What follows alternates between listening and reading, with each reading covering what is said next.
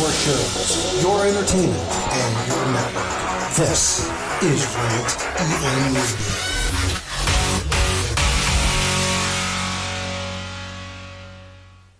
At 6 feet 8 inches, 340 pounds, that's some kind of man.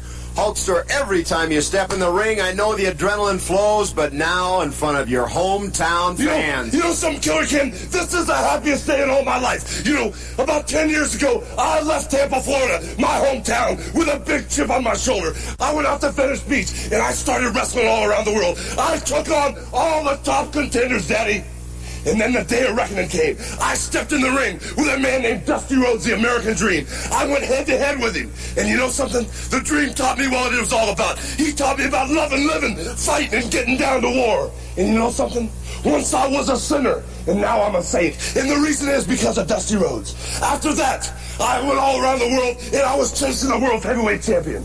And then I got this call from Sylvester Stallone. Yeah, I took him up on his offer. Yeah, I went to Hollywood. I had a permanent address on Hollywood and Vine. But you know something?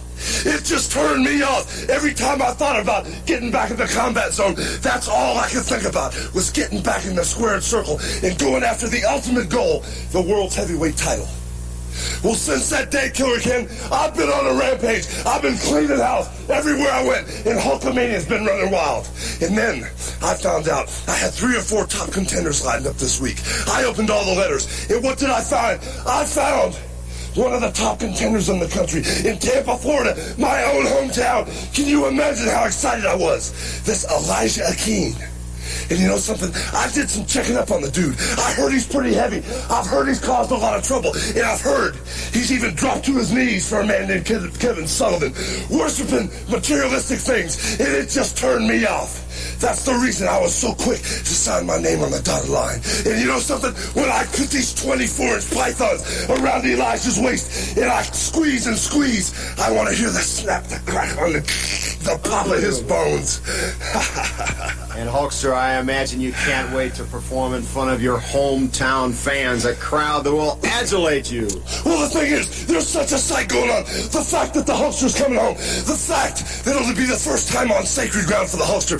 But more than that, my main man, Dusty Rhodes, the man who stands by me like a brother, he said, Hulkster, come on down. It's also my birthday. I couldn't believe it. It's the Dream's birthday. And he said, you're going to be taken in just like you're a newborn babe. All the people in Tampa Bay, all my fans, everybody that stands behind me, as long as you're a friend of mine, they're going to be behind you all the way. So I can't wait.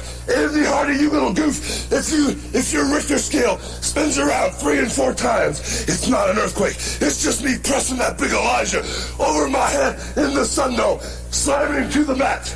And after that, me and the Dream are going out, and we're going to party all night long. And everybody knows they never turn your back on you when you come home. I love you, T-Town. I'm coming back. Take a look at those 24-inch pythons. Mark your calendars now. Tuesday, October 11th. Fans, whatever plans you've got, change them. You won't want to miss that one.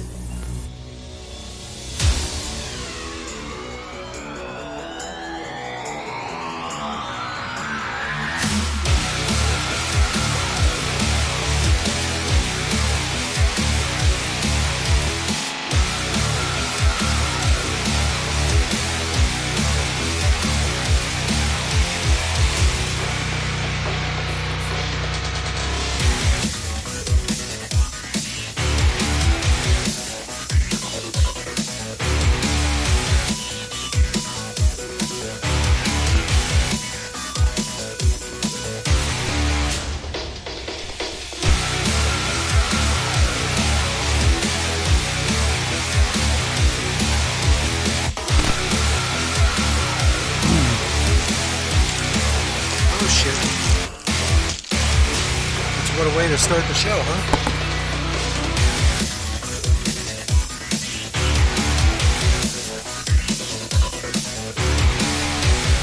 Wait, I got them all?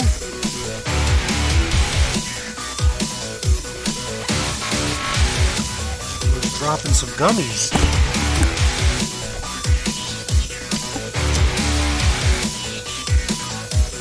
Anyways.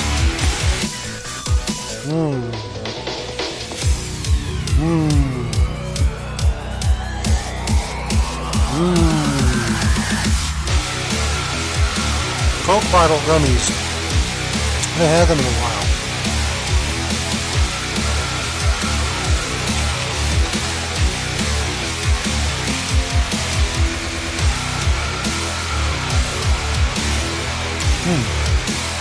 All right. I guess we need to start the intro, right? Or start the show. Lots to talk about.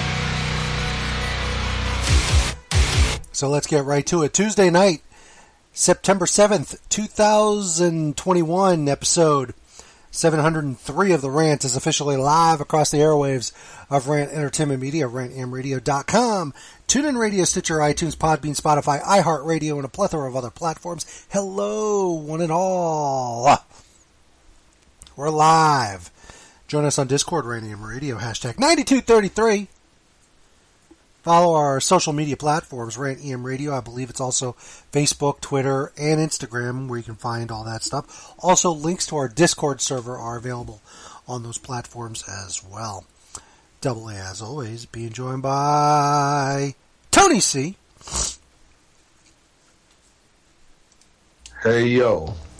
My, oh my, oh my. It's another Tuesday night. Lots to talk about because a lot of things happened in wrestling this weekend. I wonder why. Mm-hmm. And a lot of people are just sitting there with bated breath because they want my take, my stance, my expertise analysis on the events of the events in Chicago. My reaction of the events of Chicago. Something happening in Chicago? So, yeah, apparently Chicago's a hot town these last few weeks. Oh, yeah? New York City will be a hot town this coming week as well. Anyways. New York City. Yeah. So, but, before we do that, let's go around the room and see what's going on in everybody's personal lives. And that would say hello to Tony C. Tony C., how's life? It's plugging along, coming off a holiday weekend. Absolutely. Got to enjoy some barbecue. So you queued yesterday? I didn't queue, Somebody else did. People I know queued right over the weekend. Oh, okay. So you want to talk about something very funny that happened? Well, no. Finish what happened with you this weekend, because I've got something that I have to say on the air that I did not want to share via text message to you guys because I want your reaction when I tell you. So other than that, very, very low key, under the radar weekend. Trying to decide if I want to go check out my cousin's high school game this Friday. Okay. The numbers are peaking up now here. So, got to take some time to consider, Other than that, nothing too much. Yeah, I'll be up in your neck of the woods on Saturday. Uh-oh. Yeah, so if you hear a bomb go off at Epcot, it was me. Oh, so you going to Epcot? What, Food and Wine? I'm going to Food and Wine on Saturday, but I'm coming home on Saturday as well. So I'm going up and coming back. The day trip. Day trip. But okay. But yeah, it's going to be an interesting weekend. Of course, this weekend we rearranged the studio here, so to speak, moved things around, got more space in here now. And so yeah, it's definitely finally the plans of what this space is actually supposed to be is finally coming to fruition after a couple of years. But that's a beautiful thing. Yes. But yes. So that was my weekend, though.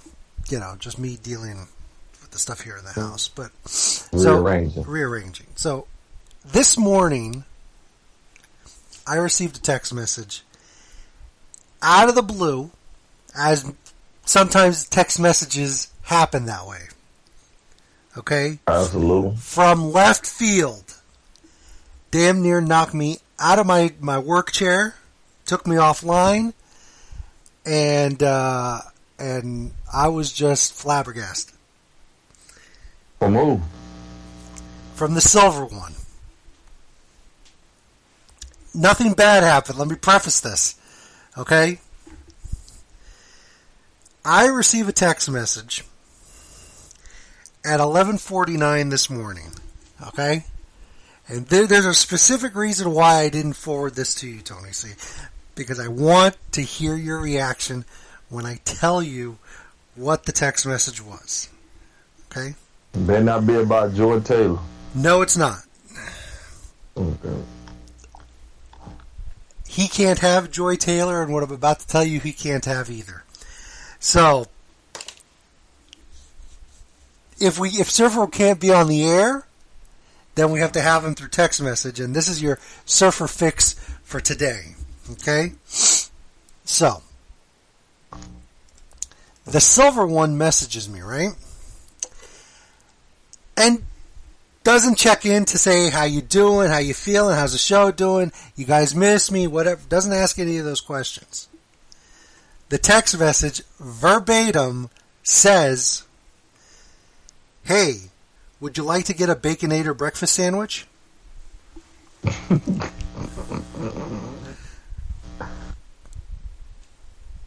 That's all the message was, right? I processed that message for about 30 seconds. I just look at my phone, you know, like how a broad looks at a math problem, a dumb broad, I should say. You know how a blonde would just stare at, you know, at a math equation. Very insensitive comment I just said, but you know, it's what came out. And all I responded was like, sure, why? And he responds, I can't eat it. And I'm thinking, why is he telling me this? Did he get a Baconator sandwich and he doesn't know what to do with it? Surfer then... And why the hell would he send... But you way in Miami. Exactly. This is what I'm thinking during this exchange, right? After he sends the message, I can't eat it, proceeds the promo code. He says, you need to use this code in the Wendy's app. I'm like, okay, thanks. He got a freebie through the Wendy's app for a Baconator breakfast sandwich.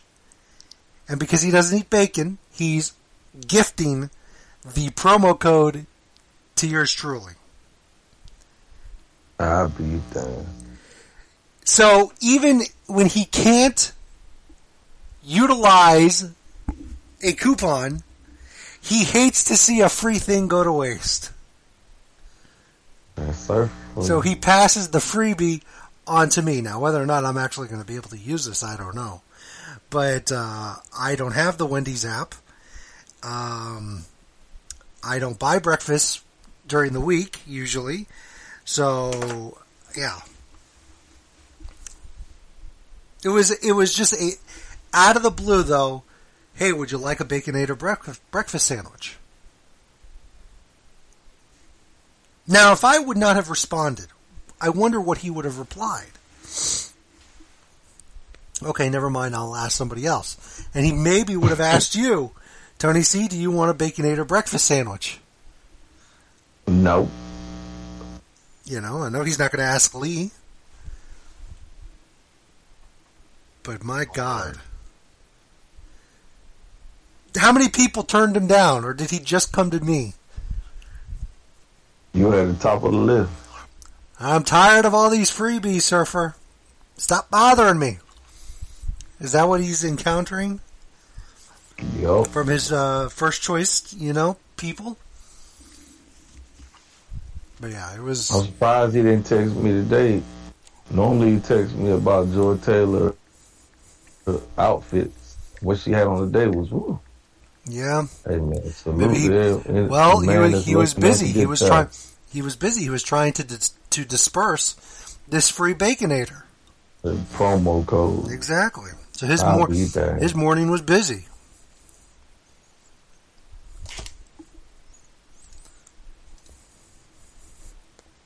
But well, And I just want to say, rest in peace, Omar from The Wire, man. We lost Omar. I know. I was actually going to bring that up because I know you're a big fan of The Wire. Or The Wire, not The Wire. The Wire. Yeah. Yeah. Kind of hit home, man. Gotta love The Wire, but yeah, salute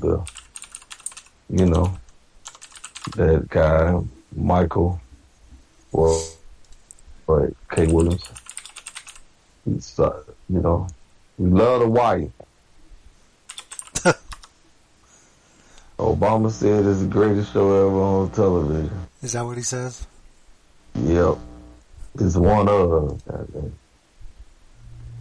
Oh, okay. It's definitely one of. But,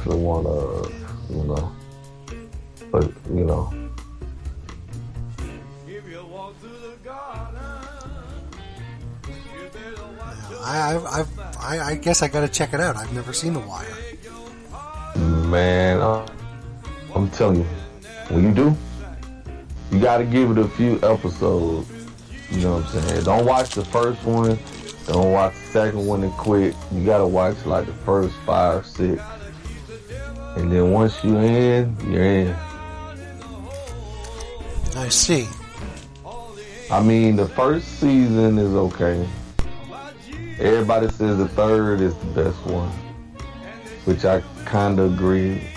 It's 5 seasons, so it goes 3, 1, 5, 4, and 2.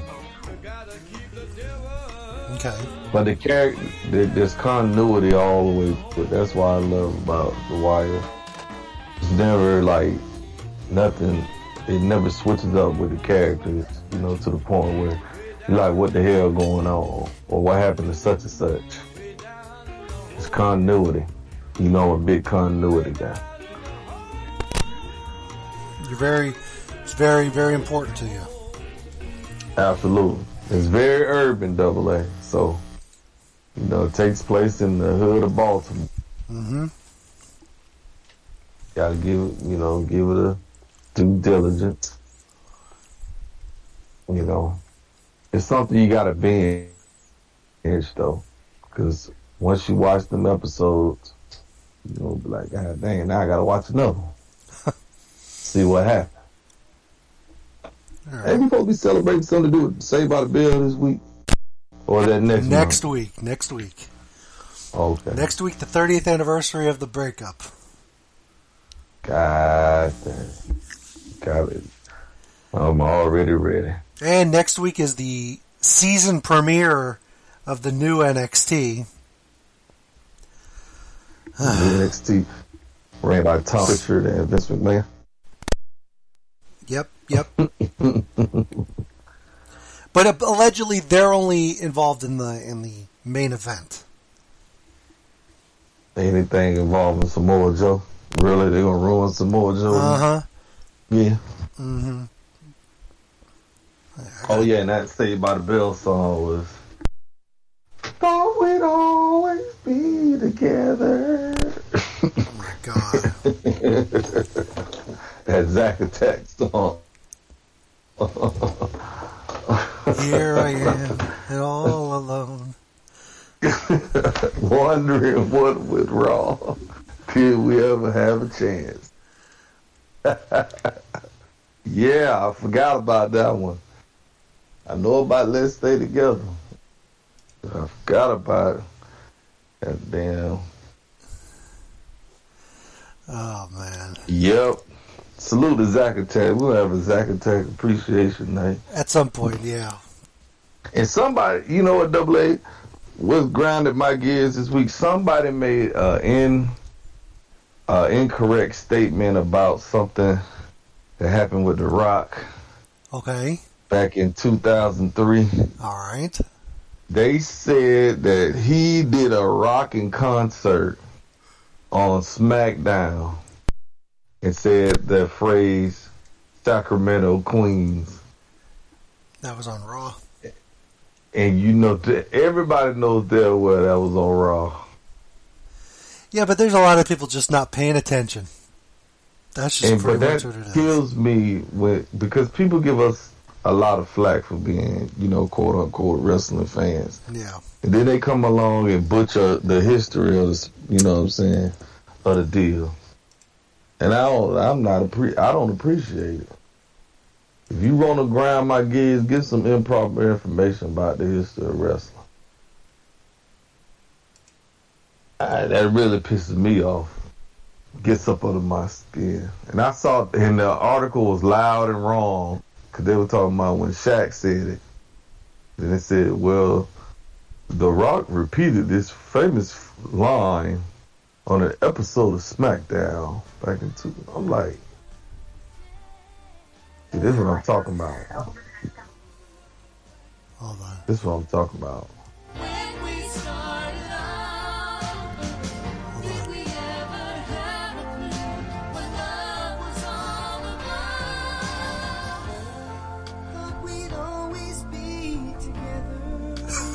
I just had to cue this up.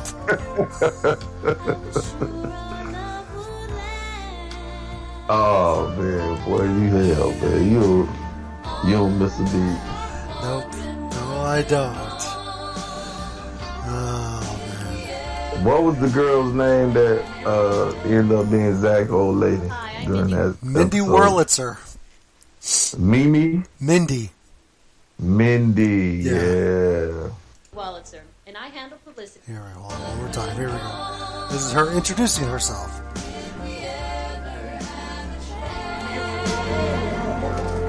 Hi, I'm Mindy Wurlitzer, and I handle publicity for the hottest new band on the music scene.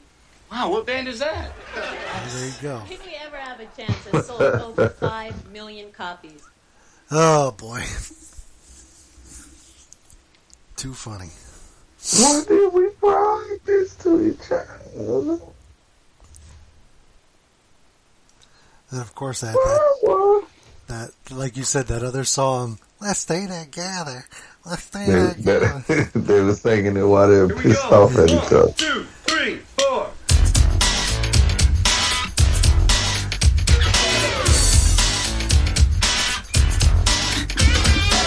Let's stay together. Let's stay together, baby. Let's stay together. Let's stay together, baby. Flashing light comes flying from your eyes. I get the feeling that I'm hypnotized. It feels so good when you're around. We're moving fast to all those death grooving sounds. Love me now. There is definitely no. Love me now. Love me now. We say you leave me never. Yeah. But yeah, there's definitely no continuity there because if I remember correctly, there was an episode that Kelly auditioned to sing in the Miss Beauty or whatever, and she was a horrible singer. God damn, though, And now here she is singing with Zack Attack. Makes no sense, by the way, because she's a member of the Zack Attack in this episode, but she wasn't a member of the Zack Attack in the infamous prom episode. That's true. It was Jessie on that tambourine. On the breakup episode, you damn right she would. So we should have saw the writing on the wall then. Ay, ay, ay. Love me now. Anyways. So yeah. So that'll be next week, 30th anniversary of the breakup episode. Here on The Rant. It's coming, people. Get ready. That's right. Hold on to your hats. Hang on to your hats. And don't worry, we're not in trouble. There we go. Oh, man. That episode was, I mean, there was a lot of sad moments, but there was no sad music, really.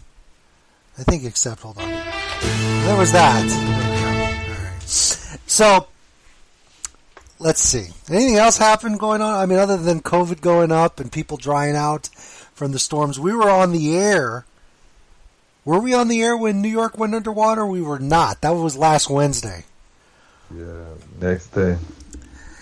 And Phil was on a staycation, and he was just staying at home, and we were kind of joking a little bit. It's like, he's going to be trapped in his apartment, and he doesn't have any milk or bread.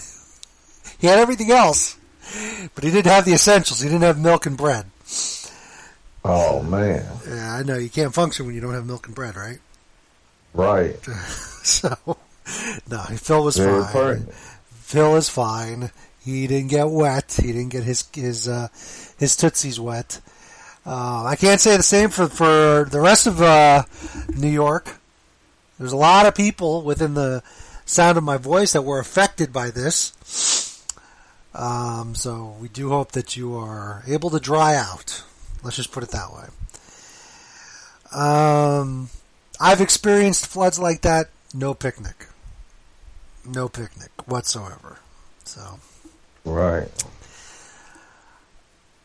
Another, let me think. Any other newsworthy items, pop culture related that we need to touch on? I don't think so, right? I mean, the NFL season starts on Thursday. Cowboys against the Buccaneers. God, no. I saw a fantastic meme on Facebook about 4 days ago in regards to the Cowboys. Not the one about the kid in the courtroom. Yes! Everybody been sending me that. That's a great one. Oh, the hell it's not. It's very offensive. I'm making fun of child abuse. So childish. Well, yeah. Why would they send that to a Cowboy fan? That's more in line of the goddamn Detroit Lions fan or somebody like that. Yeah. You'd be grouping us in with, we got chips. Y'all gonna quit disrespecting us. Oh, man, that's funny. We got chips. And then, but I think that's it. I don't think anything else happened that's newsworthy. Other than the floods and, Open the floodgate. yeah, I think that was it. Of course, I don't know. Have you seen, oh my God. I don't know for what it's for, but do you know that Sylvester song that we always play on the air? Oh yeah, it's on the commercial. I think it's a car commercial, isn't it? I believe so. Yep, they bringing it back. Damn so is. Man, oh man, that song's been all over the TV this week. Yeah, we made it relevant here. I know we did. Salute to Lee. Sylvester, you owe us some royalties. God dang. Oh boy. Rest in heaven, Sylvester. I know. Or whoever the heirs of the estate. The estate. Oh boy. Let's see here. I feel you. Will you touch me? Yeah.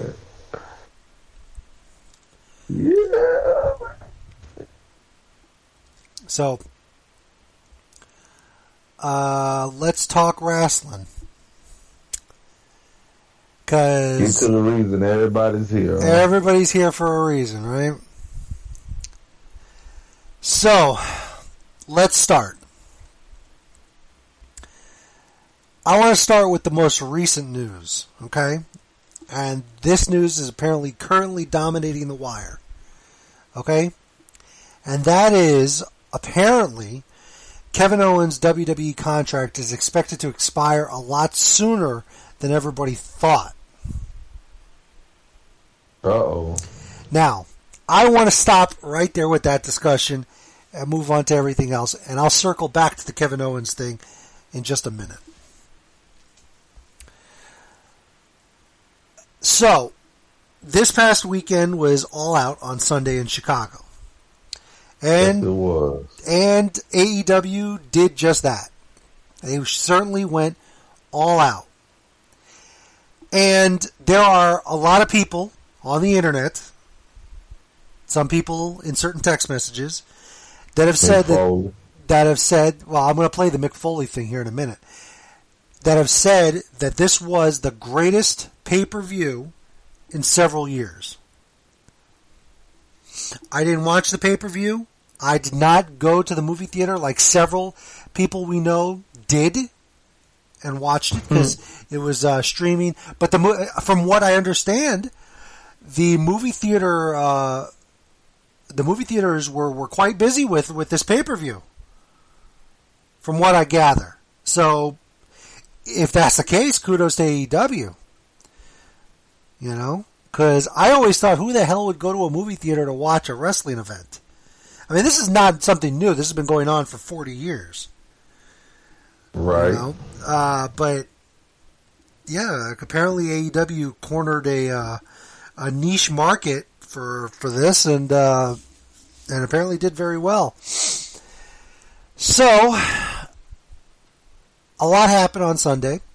Of course, the in-ring debut of CM Punk against Darby Allin. A lot of people said it was a fantastic match. Again, I can't critique it because I didn't see it. There was a spot that mimicked a spot that happened on a match between Bret Hart and the 1-2-3 Kid from Monday Night Raw in 1994. Apparently, a lot of the match was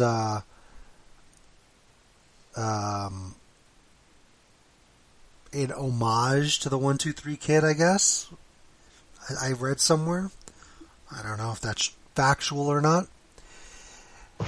Ruby Soho, Ruby Riott, made her debut and won the Casino Battle Royal to get an AEW Women's Championship match.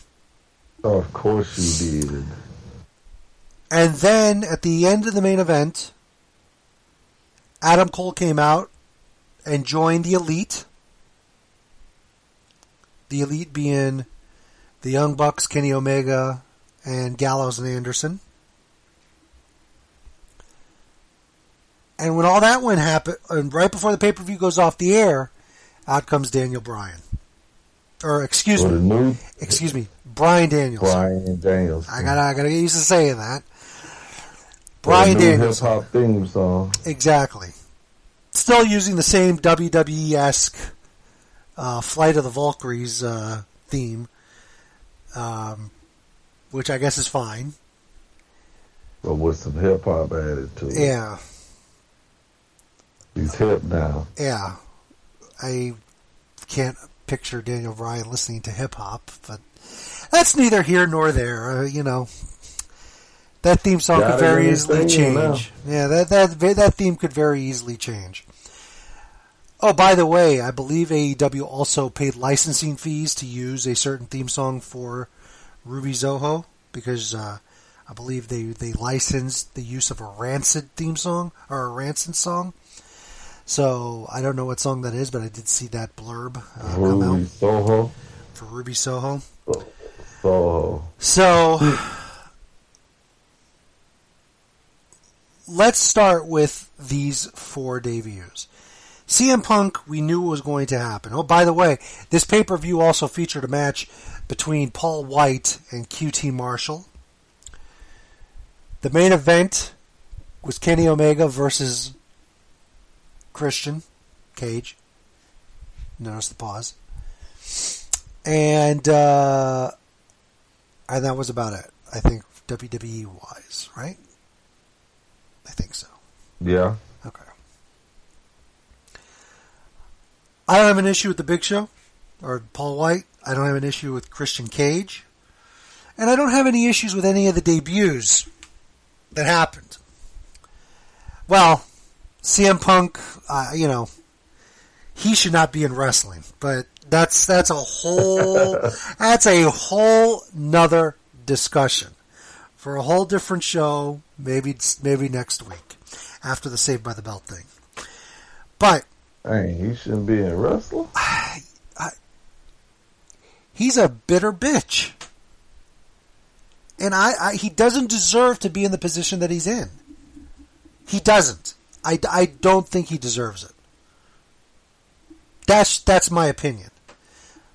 Now, for Ruby Soho, Adam Cole, and Bryan Danielson.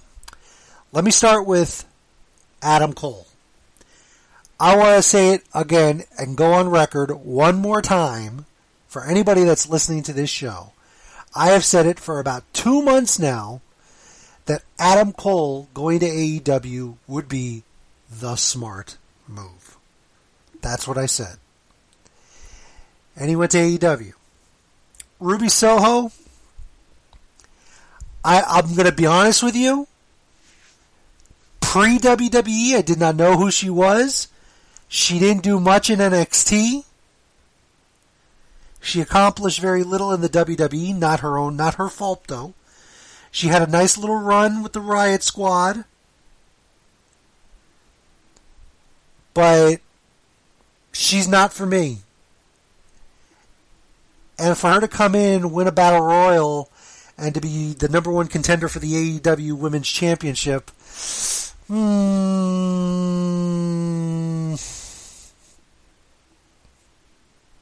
yeah. Bryan Danielson. There was nothing left for Bryan Danielson to do in the WWE. He had done it all. Main evented WrestleMania, had a handful of title runs, WWE, pretty much an icon at this point.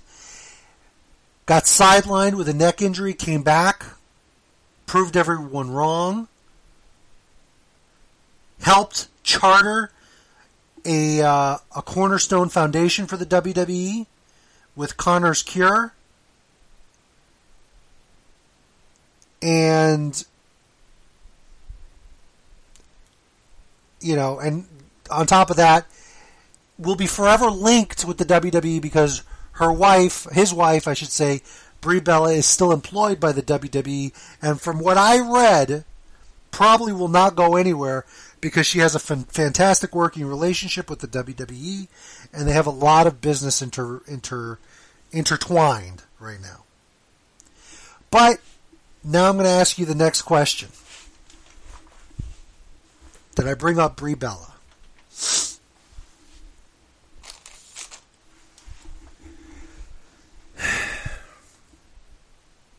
Total Bellas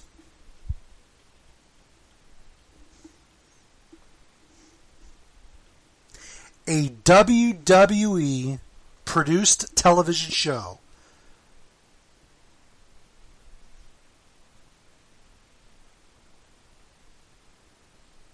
which focuses heavily on Daniel Bryan or Bryan Danielson. You won't be on there no more. I don't know, because that's Brie's husband. And it's a television show that WWE has to produce for the E! Network. And I believed they were greenlight for maybe 1 or 2 more seasons. I don't know how that show's still on the air. Neither do I, but whatever. I don't know how you do a television show focus about the Bella family and not include your husband.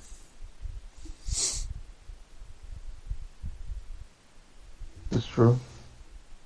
This is what I don't know. This is what I don't. Oh, Birdie, let's go see your dad. And what are you going to just hand the baby off camera to a phantom father? But anyways, back to Daniel Bryan or Bryan Danielson. There was nothing left for him to do in the WWE.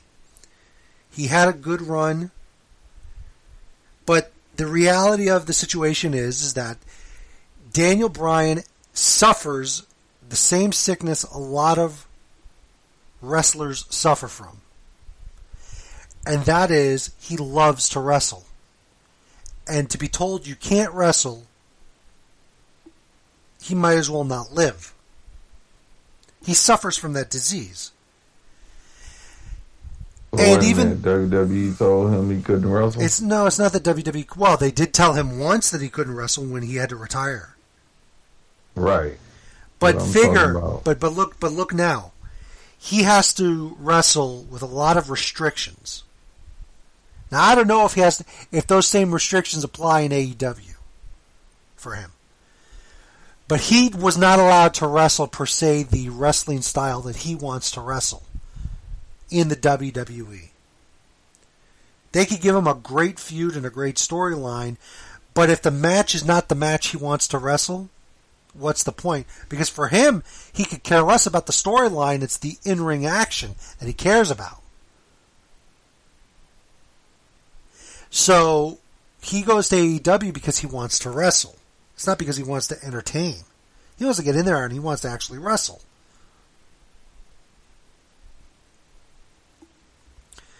Now, whether or not AEW was the right place for him, I don't know. He probably would have, in my opinion, maybe would have been better off going to Japan. But Brian Danielson told the media that Vince and the WWE threw a lot of money at him, and they even were going to allow him to work outside dates. In New Japan or whatever. And he still turned it down. A similar thing was done for Adam Cole, apparently.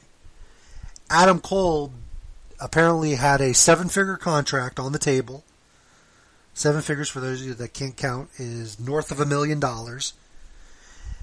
And he turned it down. He would have been the highest paid NXT wrestler in history, in company history.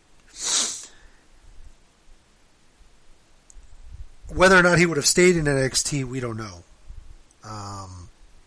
We'll never know that now at this point. But I have to ask the following. How much did it cost Daniel Bryan? How much did it cost Adam Cole? Yeah, I mean, how much did it cost AEW to get these guys? Ruby Soho, I don't think it cost them that much. I would venture to say the payout on her was not that much. We know Big Show left for money. He flat out said, I left for money.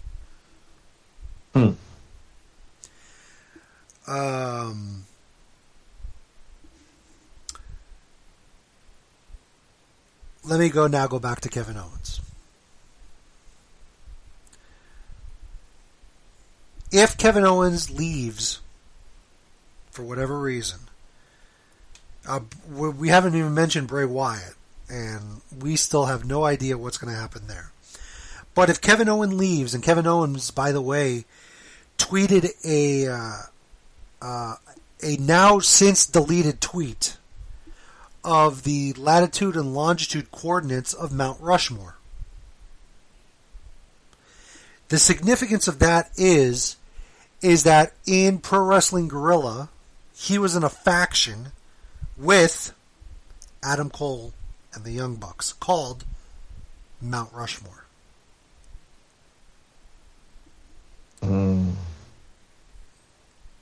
So if Kevin Steen leave AEW or WWE and goes to AEW, of course that'll be some big ballyhoo and big surprise and all that stuff, and people are going to be shitting bricks and going, oh my god, I can't believe it, and blah blah blah, and marking out like they've been for the past 3 weeks.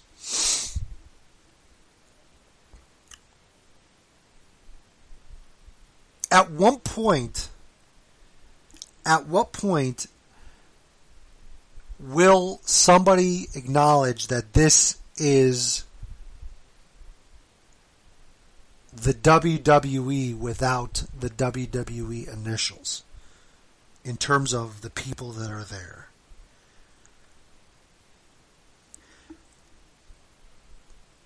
Because so far in 3 weeks, 4 big WWE names have debuted in AEW. 7 if you include the 3 from earlier in the year. Based on what you're saying, they should just work out a talent share degree. This is why a lot of people feel that the true owner of AEW is Vince McMahon. Vince McMahon. That's hilarious. So, at a certain point, it would look like it's too much. But does it get to a point that it's too much? Like I said, it just comes across as a talent sharing agreement. Look like This is just another form of the brand extension. right.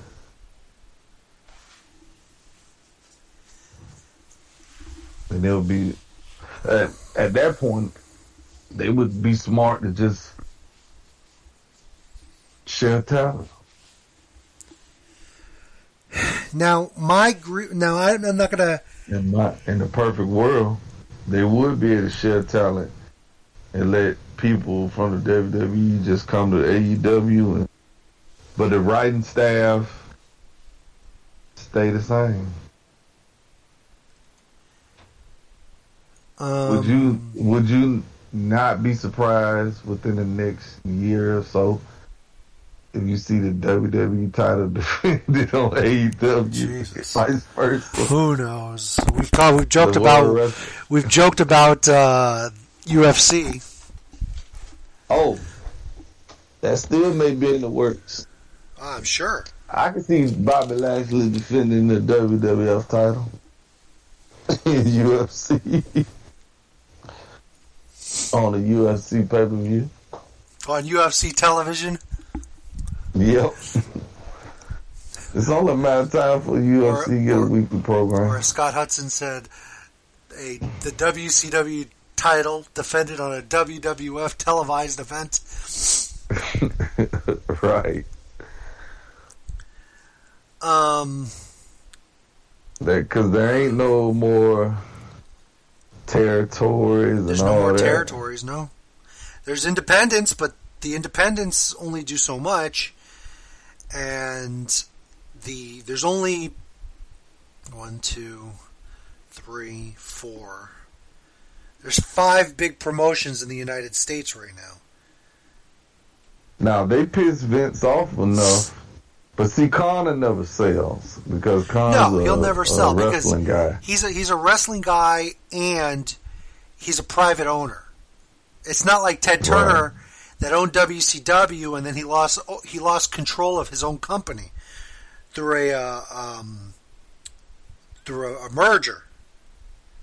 Right. Because listen, whether people want to believe this or not, if the merger with Time Warner never happened, let alone the merger with AOL never have happened, there's a good shot that WCW would still be in business today under the ownership of Ted Turner.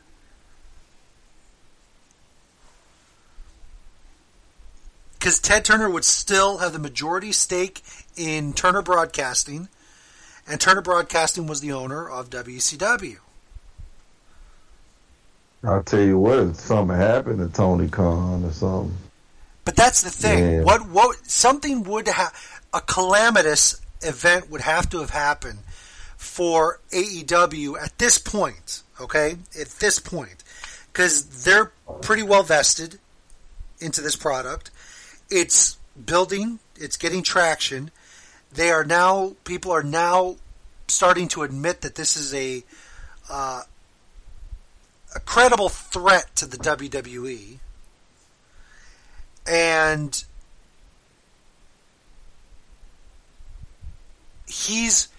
it would take a lot to take out Vince, because Vince, up until 1999, still was a privately owned company. Now Vince has to answer to shareholders and this and that.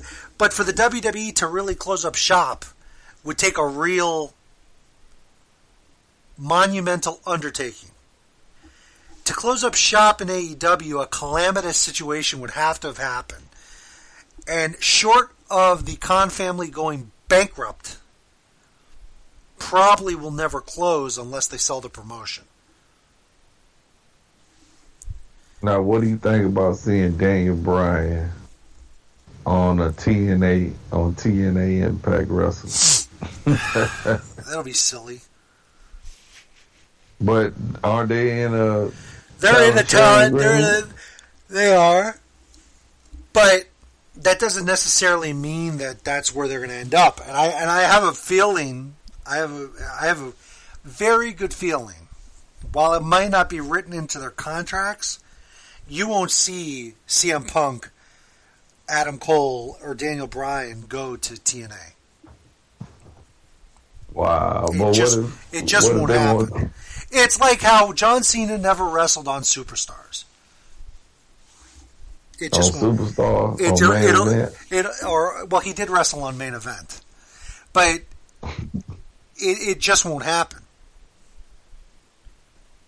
Man, that's cold. It just won't happen. So CM Punk will never become the Impact World Champion. I don't think so.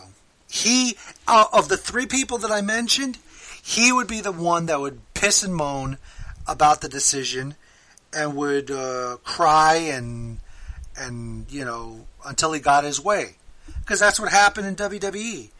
He pissed and moaned when he didn't main event WrestleMania. You honestly think he's going to take... first of all, he hates TNA. Doesn't matter who owns it. He has disdain for TNA. So he's never going to go back to TNA. And if he does, they even broach him with the idea, he's going to moan and complain and cry about it until they just said, okay, my God, I'm sorry. It was just a suggestion.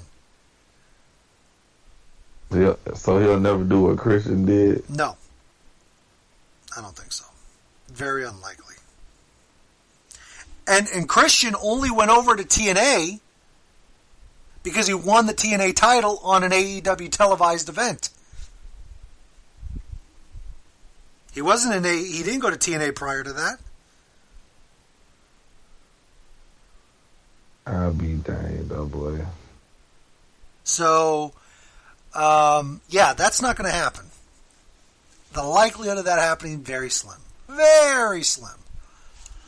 Now, here's my 2 cents on the situation with everybody debuting at All Out. Daniel Bryan's debut was done because they were fearful that his debut that was supposed to take place, I believe, this coming Friday on Rampage.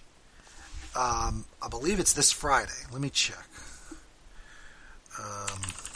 Rampage, Arthur Ashe. Let me see. They will take place on. Bear with me. I want to make sure the exact date of that show at. Okay, excuse me. Dynamite on September 22nd at Arthur Ashe Stadium. Okay?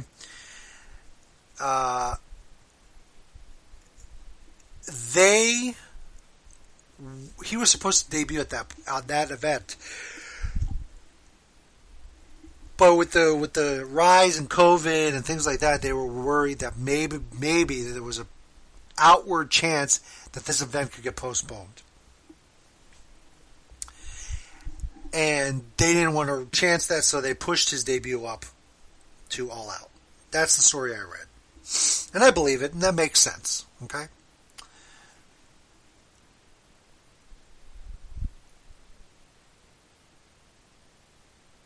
But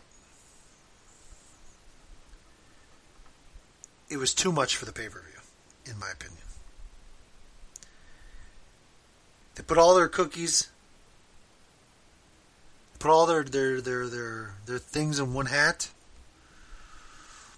And next to, I love Kevin Owens, but,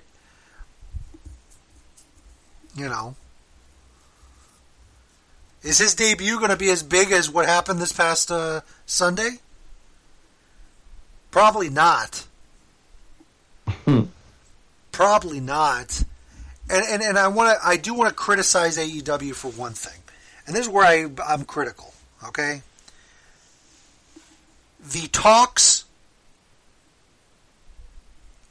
the open talks of things happening prior to them happening, I'm not a fan of.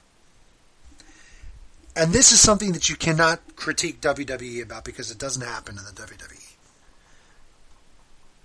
AEW has been, especially recently, talking about debut this, debut that, look out for this, look out for that, seeding the clouds, so to speak, and just not letting things be a surprise. Everybody knew that at that Rampage at the United Center, CM Punk was going to debut. And everybody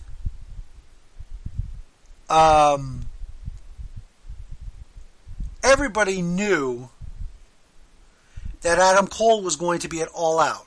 And it looked like everybody knew that Daniel Bryan was going to be there as well. The Ruby Soho thing was the only thing that was an actual surprise.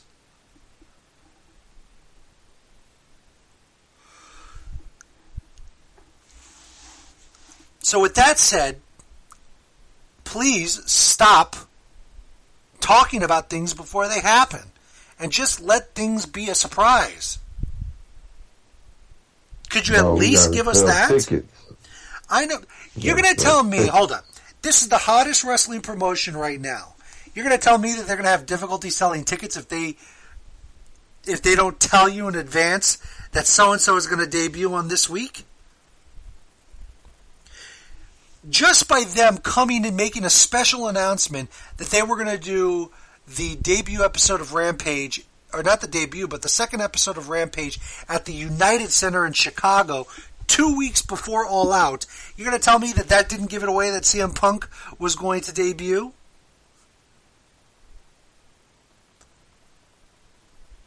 They did that in... Why the hell didn't that Rampage take place in, Denver?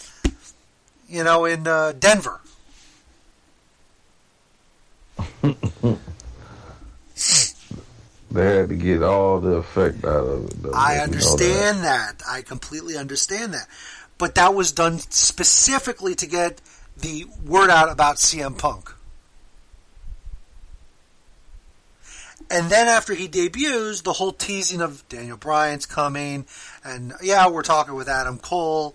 They're a little too open before the things happen. If I was a wrestling promoter, I wouldn't talk about these things. This is where Jim Cornette's right. Don't talk about your stuff before it happens. At least keep some shreds of kayfabe alive.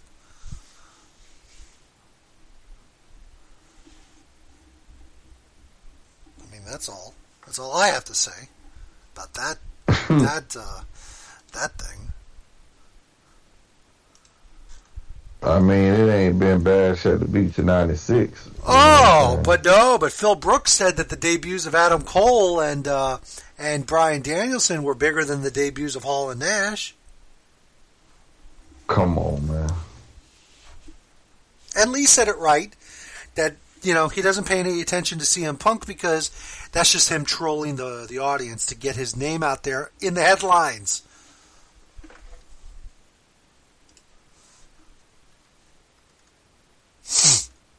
Now, Mick Foley had some words, and he said the following. Hello, this is the hardcore legend Mick Foley. I'd like to title this video, WWE, We've Got a Problem, because I think you do. And that problem is that WWE is no longer the place for talent to aspire to. Part of it is because AEW is doing a great job of attracting great talent, proven talent, building other talent, creating storylines, but part of it is a problem of your own making. I think younger talent sees the way that developmental characters are cut or left by the wayside, or in the case of Karrion Kross, greatly watered down and even made a joke of when they debut on the main roster. If it's not broke, don't fix it.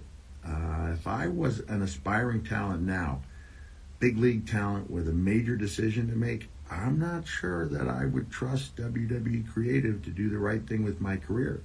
You guys did wonders with me back in the day. That was a different time, different place. If it was today, I'm not sure I would trust the powers to be with my career in their hands. And until that changes, WWE, you've got a problem. Two things I want to take from this video. First of all, I've noticed every time Mick Foley posts a video lately online, he's doing it in a hotel room. And I don't know if Mick is on the road, okay? So yeah. I hope he ain't at the outs at home. Oh my God! Did the wife said enough of your shit, Mick? Stop your cheap stuff. Stop bringing home that arena popcorn. Right. Oh man! By the way, that's one of the great episodes of WWE Storytime ever. Okay, with Triple H telling that Mick Foley story about not showering after a match. So maybe we'll play that after this. But yeah, Mick is pretty consistent when it comes to these things. You know, Mick doesn't speak out of place a lot of times, and you know, this is absolutely spot on with what he said. WWE's got a problem. They got a big problem on their hands. And it's not necessarily AEW, but they've got a problem where they've lost their edge. This is 1996 WWE is where we're at right now. Ah, dang. And that's Jay, you talking about early 1996? I'm talking about yeah. Yeah, 1996 WWE, where the in-ring matches are good, but everything else got a problem. There's a problem in WWE, and I'll be the first to admit it, that there's an issue. But hey, man, you just said Bret Hart, the World Wrestling Federation champion. Well, you know, it is, 1996. God damn. It is what it is.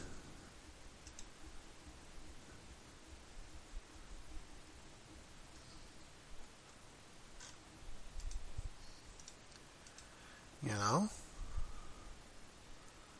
I'm gonna cue something up here, but I don't know, man. You got the World Wrestling Federation champion trying to be the tag team champion, huh? Yeah. It's just these storylines, man. I don't know what the hell they doing. And they just don't make sense. And listen, they were in here in Miami yesterday, and Yes, they were. I'll be honest with you. I was not going to go for the reality of the pandemic. But if there was no pandemic, I probably was not going to go regardless. And it's sad because I used to go to every event when they came into town.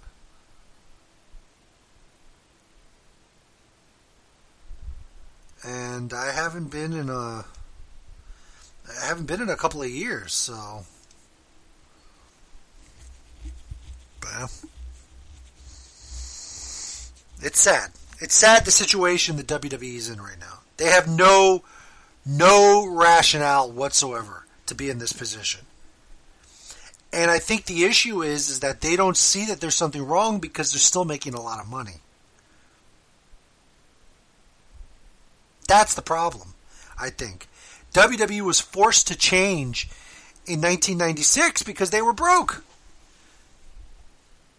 They were robbing Peter to pay Paul, and then robbing Paul to pay, Mary, and so on, and however that rhyme goes.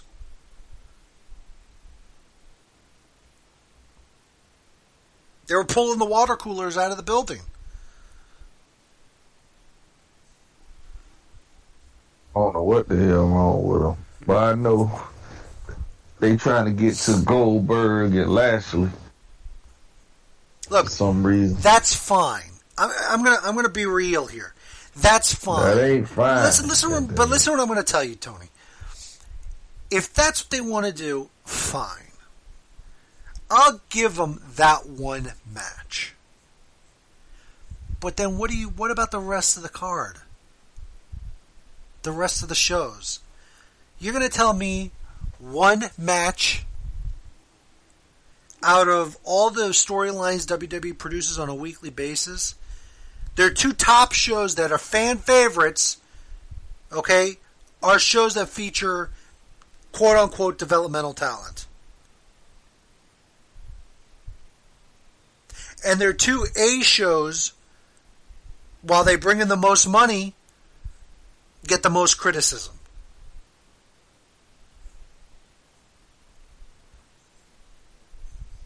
The match of the year contender for WWE this year was a match that the storyline took place in the UK. On NXT UK. Think about that. Think about that for a second.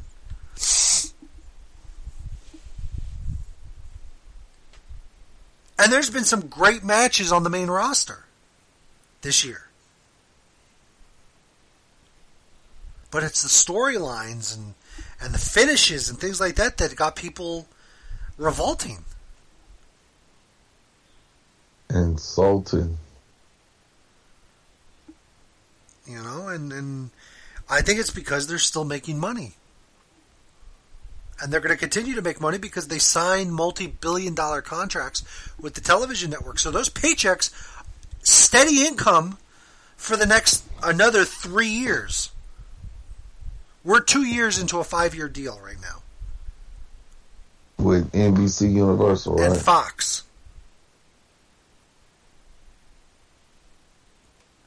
Oh, you're talking about with Fox. Yeah. Both. I'm talking with both. They signed both deals Both. at the same time.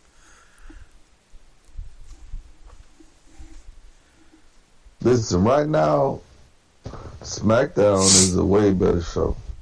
And we can admit that. And that's how it was during the beginning times of the Ruthless Aggression era. But I asked this question to Lee because I think a lot of this is unjustly shot at Vince. And I'm going to explain why I say that. Okay? Vince has owned this promotion for 40 years. He bought it from his dad, I believe, in December of 1982, if I'm not mistaken. So he has been at the helm for the past almost 40 years. Take that in, okay? Now, when I'm going to ask Tony C a question, and Tony C is going to answer me, and I know what answers Tony C is going to give me. Tony C, the question I'm going to ask you is this. Give me some of the greatest minds in pro wrestling. Creative minds in pro wrestling. Creative? Yes. Cornette, you got Bischoff, you got Heyman. Throw JR in there. Okay. Those are some of the more creative minds that I know off the top of my head. Okay, a couple names that you have forgotten. Dusty Rhodes. Yeah, Dusty. I think he's still alive, but Well, I'm talking about over the last 40 years. You named, okay, yeah, you named, Dusty, but you yeah. named 4 names that are big names in this industry. Okay? Would you say Kevin Sullivan? Kevin Sullivan, a lot of people believe Kevin Sullivan is a genius. Okay? Right. Another person, a lot of people, they don't give him credit. Gary Hart, Michael Hayes, Yeah. Pat Patterson, and even to a lesser degree, I'm going to put in there Vince Russo. I am not a Vince Russo fan by any stretch of the imagination. But I'm going to throw his name out there because he's definitely one of the biggest names in creative over the last 25 years. Okay? There's one... Now, out of all the names that I just mentioned, and I mentioned 10 names there, Tony, what name was missing from that list? Vince McMahon. Have you ever, in all your years watching wrestling and doing the behind-the-scenes research and discussing, have you ever heard of Vince McMahon being a creative genius? No, more marketing than anything. Okay. Vince is not known for his creative prowess. Not paralysis, prowess. He's not known for that. Over the last 40 years, Vince has had people working on the creative with him, and he signs off on whether he likes it or not. So when you see all these weird, quirky things happening in the WWE, that's a Vince idea, obviously, but Vince has been the responsible party for all the quirky bullshit that you've seen for 40 years. It was his idea to bring in the gobbledygooker. Was his idea to... The Undertaker was going to debut as the Eggman. Okay? Yeah, that was him. His idea. It was his idea to make Steve Austin the ringmaster. Bastion Booger, Friar Ferguson, Mantar, Fantasio, the Goon, the Berserker, Repo Man, Duke, the Dumpster Drozy, Isaac Yankem, the Fake Diesel and Razor Ramon. All of these weird, awful characters are Vince McMahon creations. Karen White. Karen White, the Spirit Squad, even though I like the Spirit Squad.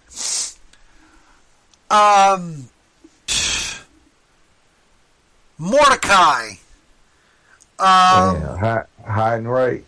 I don't know if Heidenreich is a McMahon creation, but get ready to say. But still, you know, there's The Boogeyman was that Vince. What was that? The Boogeyman. I think the Boogeyman was a Vince creation. Vince being the ECW World Champion is a Vince McMahon creation. Vince being the WWF Champion was whose idea? Him? That I don't know. That's a good one. That probably was Vince's idea, but it worked. For the 5 minutes that he was the champion, it worked. Because he won the title and relinquished it immediately. Right.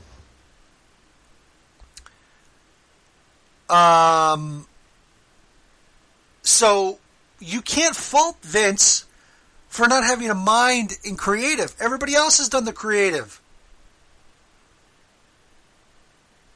Vince knows the inner workings of the industry,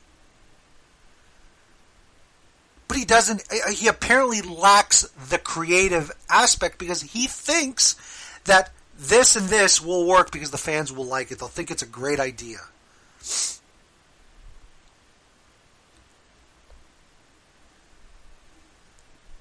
That's true. Vince is the type that likes to throw a surprise party for somebody that hates surprise parties. Oh, no. They'll like it. They walk in, surprise! And then they're pissed the whole night because, why? Vince threw them a surprise party, knowing full well that they detest surprise parties.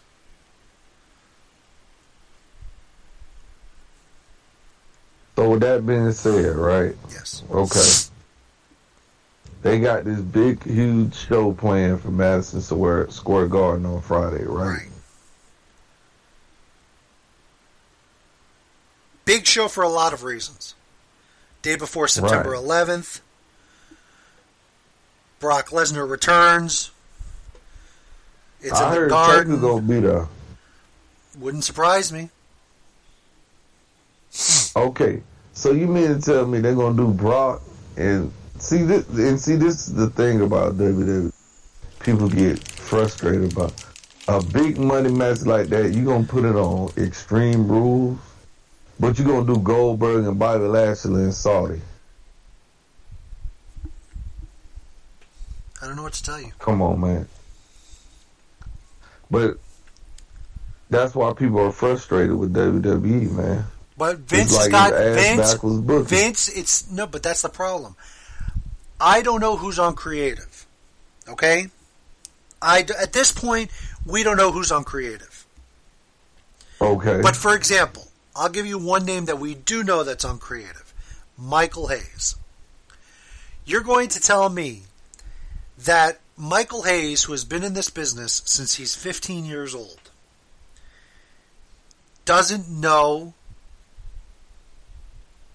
the right thing to do in the sense of how to book to get from here to here and to promote this match to the next event or to save it for this point? Of course he knows how to do those things. He was a booker long before he ever went to the WWE. So is he being over? Now the next question will be: is he being overridden by? Yes, he is. And that's so it's Vince McMahon's idea in his mind, somewhere in the corners of angles of his mind, to do Roman Reigns and Brock Lesnar at Extreme Rules. Now, Bruce Pritchard is getting a lot of shit lately because Bruce Pritchard, in recent years, has proven to be a real ass kisser. And he's pretty much doing whatever Vince wants. And not fighting back. Because look, Tony C., I'm going to put down 4 cheeseburgers to serve the audience. Okay? This one has ketchup. This one has mustard. This one has mayo. And this one is moldy. Vince looks at the 4 cheeseburgers. Options A, B, and C are adequate choices. But Vince, for whatever reason, is focused on the moldy cheeseburger. Why? The moldy cheeseburger probably will get a bigger reaction from the audience. Whether it's a good reaction or a negative reaction, he's looking at that moldy cheeseburger thinking, you know, they're really gonna hate the moldy cheeseburger. Let's give them the moldy cheeseburger and see what happens. Instead of, there's a segment of the audience that likes ketchup. There's a segment of the audience that likes mustard. And there's a segment of the audience that likes mayo. No. Give everybody the moldy cheeseburger because everybody's going to hate it. That's the way Vince is booking now. They have to approach Vince with several ideas, and I'm sure they have to throw in an idea that Vince would like. Because they're not just going to hand him a list knowing full well that Vince is going to reject the entire list. They have to think like Vince. They have to think like a wrestling booker, but they also need to think like McMahon. And that's a problem. What they're doing with Brock and Roman is like if they did Hogan and Sting out of Clash of the Champion. Exactly. It's the equivalent. It's the equivalent. And WCW got accused for years of giving away main events on Nitro. Well, WWE does the same thing right now. They're giving away main event matches on Raw and SmackDown. You usually will see the match leading to the pay-per-view happen on the television show 2 or 3 times before the pay-per-view.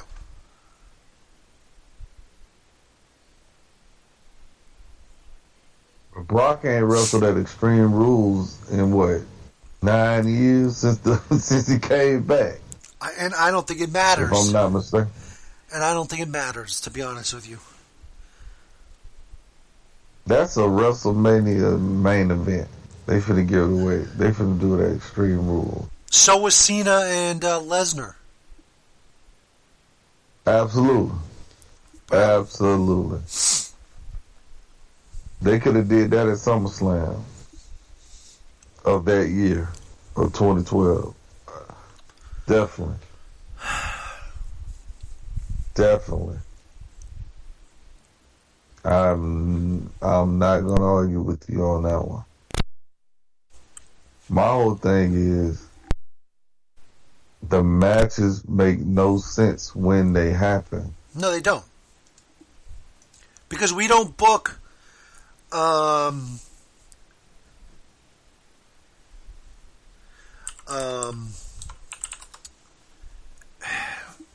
they're not looking at the big picture.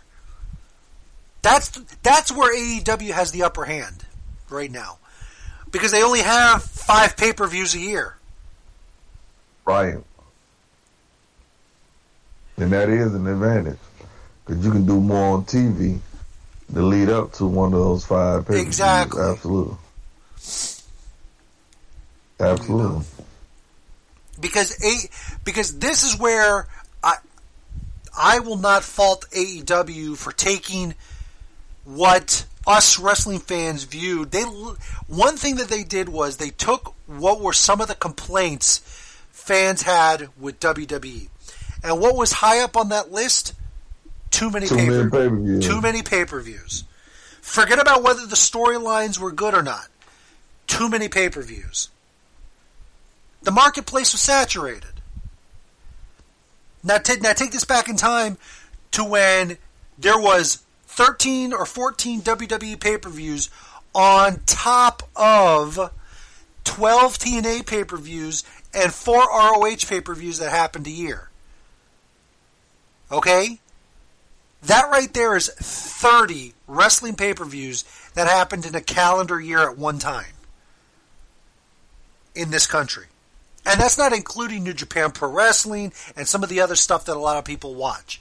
But of the 3 big promotions, 30 pay-per-views happened a year. That's too much. It's too much. And thank God when WWE reduced their schedule from, at one time I think there was 16 pay-per-views and they brought it down to 13, which is what I think it's at right now. I think it's at 13.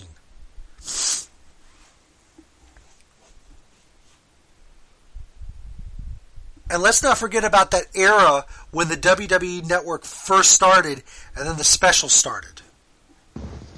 And the specials didn't make any sense, but sometimes they did. You remember that random Saturday Roadblock event that had Dean Ambrose wrestle Triple H in the main event for the world title? Let's not forget that random special in Tokyo, Japan, where Kofi Kingston got the hell beaten out of him by Brock Lesnar. The whole New Day did. The whole New Day. Okay, then there was a Madison Square Garden event that happened on the network, where I believe the main event was a steel cage match between Seth Rollins and John Cena for the world title. Seth Rollins and who? John Cena. Steel cage match in the Garden. Yeah, because they made a big deal about Brock Lesnar coming back to the Garden, right? Yeah, that he wrestled the Big Show that night. Right. And I believe that was the last time he was in the Garden as well. Yep.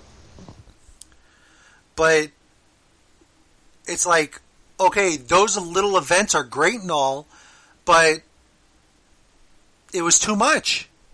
And this is where I think AEW is winning the race when it comes to not saturating the pay-per-view market, but they're killing themselves in the TV market, man. I'm sorry, I don't watch Dark and I don't watch Dark Elevation either. But all I saw was the blurb for yesterday's Dark Elevation. Okay, I don't know what the runtime of that show is, but there was 11 matches on that card. 11. Dark will air tonight, and I don't know how many matches air on Dark, or already aired on Dark. And then there's going to be a handful of matches tomorrow night on Dynamite, and then there's going to be another round of matches on Rampage on Friday. Too much. Too much. Slow it down. And now AEW's in a position where they've got too many wrestlers.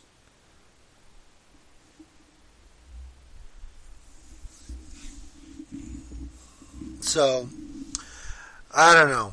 They got too many wrestlers, too many factions, and I don't know who it was. I think it was Lee or it was somebody else that mentioned that. I think it was Lee that said nobody has jobbers anymore. Everybody has a gimmick, and everybody has a superstar. Everybody's a superstar, and everybody's got a storyline of some kind. No enhancement talent at all. None. There's no Alan Martins out there, or Barry Darso's, or the Gamblers, or whoever. None of those people exist. Nobody getting random title shots. Right, like Dick Slater. Yep. Or Steve Dahl. Steve Dahl, yeah. Craig Book, Pitbull Pittman. I mean, there's creative flaws on both things, but WWE really is in a bind right now. And I think the issue is because they're making money. That's why I don't think the situation is as dire as it really is. That's where the problem is. Because at the end of the day, NBC and Fox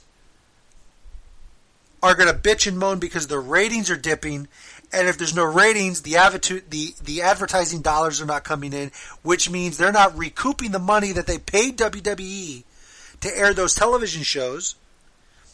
But to the investors of the company, all they see is that the money's coming in.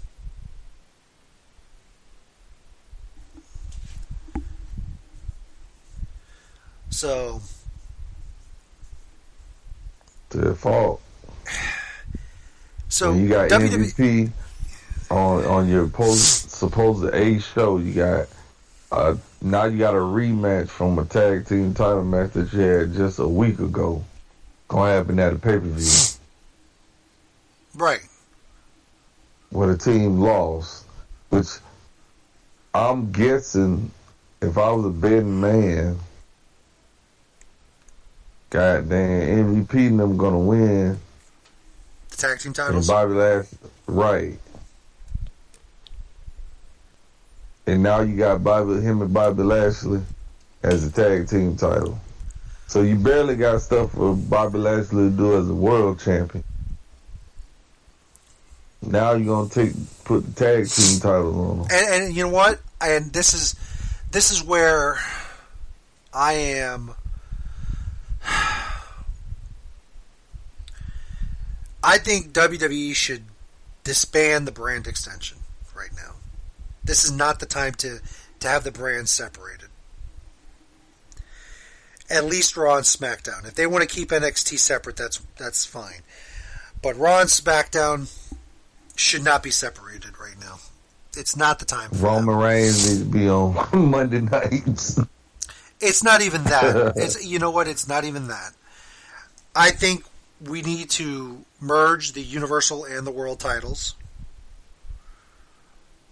The other titles, the IC, US, the two tag team titles obviously need to merge up. But the women's title, same thing. But there's enough to where they can have arcing storylines bleed from week to week to show and progress the storylines between pay-per-views enough to where it'll keep the audience interested. I would... Oh, so Surfer is listening. Why the hell don't you call in? Anyways. I would have Roman Reigns be the champion. And what's this next? Extreme Rules is coming up, and then after that, I don't know, what is it, Night of Champions or something, I believe. I would have Roman Reigns skip Extreme Rules and wrestle at Night of Champions. The world title should only take place if you're insisting on having 12 pay-per-views a year, then the world title matches need to skip pay-per-views, and you need to have 2 or 3 title matches on television, probably throughout the calendar year.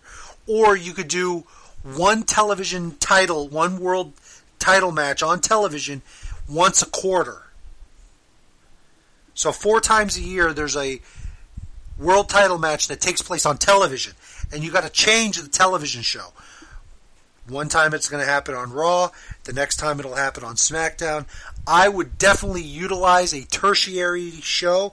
So on Main Event, I would have a world title match on Main Event once in a while, and Roman Reigns should show up on Main Event because you want people to tune in. Granted, yeah, that show is a streaming show and it airs on Hulu and it airs here or there, but the same way you want people to watch NXT UK that airs on Peacock only, you should have people wanting to watch Main Event. Utilize that show. You have people. 205 Live is still going on, and WWE doesn't promote it. When was the last time we talked about something that happened on 205 Live? I can tell you. About 2 years ago, when SmackDown moved to Fox.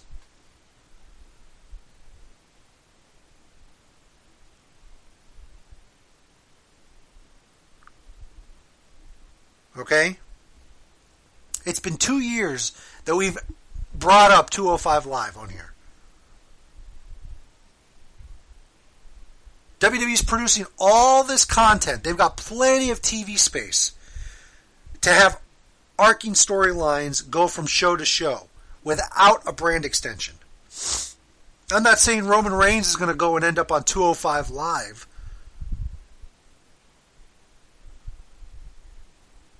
But why can't he go on Main Event?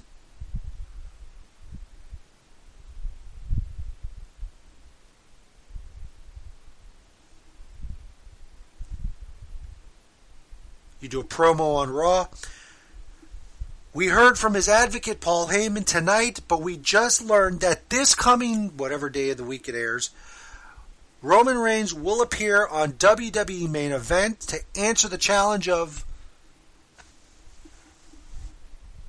Brock Lesnar.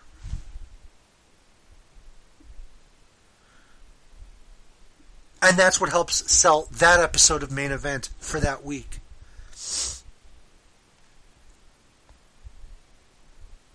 You know, Hollywood did you could in a calendar year. You could replay the episode you could replay the interview from Main Event on SmackDown. Hollywood did it best. Once he won that title, and in Sturgis, he never showed up on Saturday night again. But I'm saying he had a title defense at Clash of the Champions.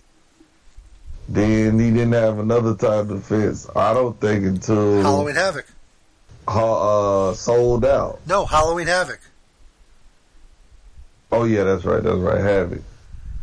And then he had one. Against No, Macho Man. He didn't have a title match at Starrcade, but he showed up. He did show up at, but he was involved in all the pay-per-views. Yeah, he showed up to World War III. And he was in War Games. He showed up at a War Game. So, you know. Yeah. He did wrestle at Super Brawl. Did he wrestle at Uncensored? Yes. Yep, he was on that team. He did not wrestle, and then he skipped 2 pay-per-views. No, 3 pay-per-views. 3 pay-per-views. He won that Spring Stampede. He won that The Great American Bash. And he wasn't at Slamboree. He won that Slamboree. That's why when Lex Luger... You haven't defended your title since February.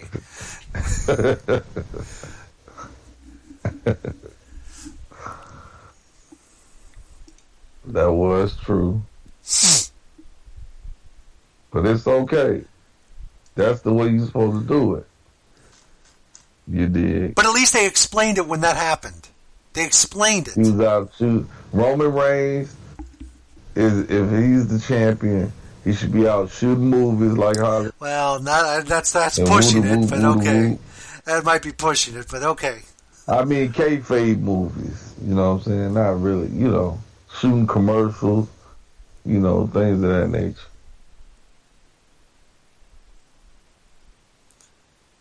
Because there's not a guy in that company now, and this whole demon beating him is like, okay.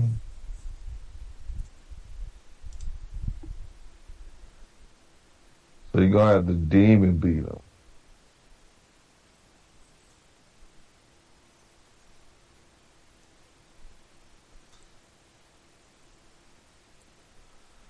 Hold on. I want to see if I can.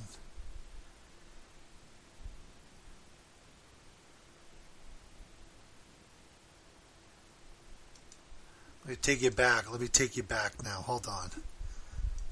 There's been new developments, Gene.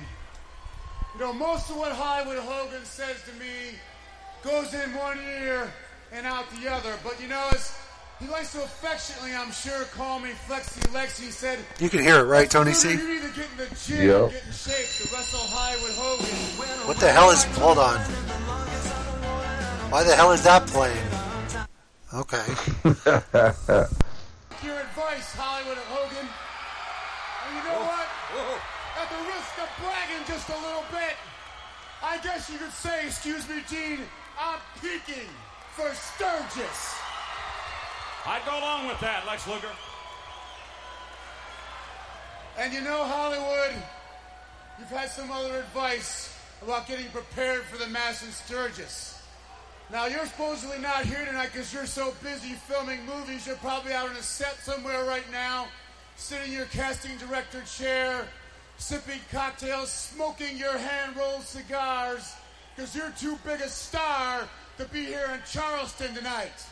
But I am here, and I got a little surprise for Would you want to be in Charleston? Just saying. South Carolina. me, being just a plain, ordinary Is wrestler. that Charleston, South Carolina, or Charleston, West Virginia? Could be West Virginia that they're in, but anyways. My plain, simple-minded attorneys got together with WCW, and you have a clause in the fine print of your contract if you and your high-dollar attorneys will bother to read it. That means mandatory title defenses every 30 days. Now, Even though it's been 90 since his last one. WCW officials with my simple-minded attorneys, and next Monday night on Nitro Live in front of millions of viewers, you and I are going to wrestle for the world's heavyweight title. Now, let's stop right there. Main event of a pay-per-view 6 days before is given away on Nitro. Reason being because it was the 100th episode of Nitro and a 3-hour show. Okay? But if it were me booking, okay, I would then change the main event of the pay-per-view. And I don't give a damn how many people bought tickets to that pay-per-view on the main event being Luger and Hogan. That's me booking. Well, they did change it. I mean, they kept it the same. No, I would change the opponents at that point. But Hogan is due a rematch, though. I still would not have given Hogan the rematch for the pay-per-view. That I don't know. I would have saved the rematch for another date. Well, he had no business losing the damn title anyway. And if I'm not mistaken, Luger cut a. Go ahead. I think Luger had cut a. I'm trying to find another promo here that Luger had cut a few weeks before, similar to that. But go ahead, finish what you were saying. The consensus is nobody should have beat Hogan except Sting. If you're going to have somebody beat. Luger beating Sting still to this day makes no sense. Luger beating Hogan still to this day makes no sense. No one can convince me of what sense that makes. If you're going to have Sting beat him in December. Now, if Hogan was going to beat Sting in December, okay, cool. The Luger's title switch is cool. It's just like with Roman now. It was building Roman. It's just to get that shock value, like, oh my God, the end is possibly here. No, but it made no sense because you're building Sting as your savior. You get what I'm saying? That's what never sat. I never got. Luger was never built as the savior for WCW. Sting was. But look. So when Luger beat him, it's like, what does Sting say? Like. Look, that's not the first time a world title changed hands under that pretense. Look, Dusty beat Ric Flair during the height of the angle with the Four Horsemen and only held the title for 2 weeks. For Double A. You understand the thought process. If there was one mistake made in that storyline, that build from Sturgis to Starrcade, the year, okay, Piper thing happened, cool, no title change, okay, it was non-title. But when you put the title on Lex Luger for 6 days, not even 6 days, was it 5? Because one on Monday, on Saturday. Yeah. You see what I'm saying? That kind of logic in WCW, that's like Kenny Omega losing the AEW title on Monday and getting it back on a Sunday. I hope nobody's got the sense, that crazy of a sense to do something like that. It's possible. I think people learn from that. There's a lot of people who learn from mistaking that booking. All right, let me take you back. Go ahead. Go ahead. No, go ahead. That still is a feather in my craw because they did that when they didn't have to do that. Yeah. They need no shock value for that. It was 109th throw, true, but. Let me take you back now. This is Lex Luger bringing up that mandatory title defense thing here. This is June 9th, so this was 2 months before that. No word from Hollywood Hogan, but I'm not surprised. He has a lot of problems making decisions, it seems, as of late, so we're trying to make it real easy for you. The Giant and I just talked. He's in Germany. We're getting ready for a big tour over there. We've signed our names, since you owe me a shot, and the Giant, on a tag team contract for Bash at the Beach against you and Rodman. All right. Wait a minute. Yeah, they've kind of been ducking the issue, to be quite candid, Lex. But we're forcing the issue. And before I forget, there's one last little detail, Hogan. You seem to be having a lot of problems with your scheduling. All your movie parts, lining up your limousines. So what happened is J.J. Dillon and the WCW Executive Committee have decided you haven't defended your title since February. So tonight, right here in the Fleet Center,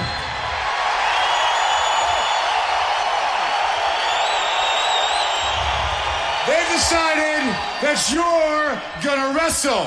And you're wrestling me. He said what I thought he said. Tonight? Here. Yes, indeed, ladies and gentlemen, Lex Luger, Hollywood Hulk Hogan. What great news. We're in Boston. This is Franco, and this is TNT on a Monday night you can't believe. Hollywood goes down tonight. Now, let me stop right there. First of all, that's such a great little 10 seconds there, especially after Luger left with the music and everything. One more time for those of you that missed it.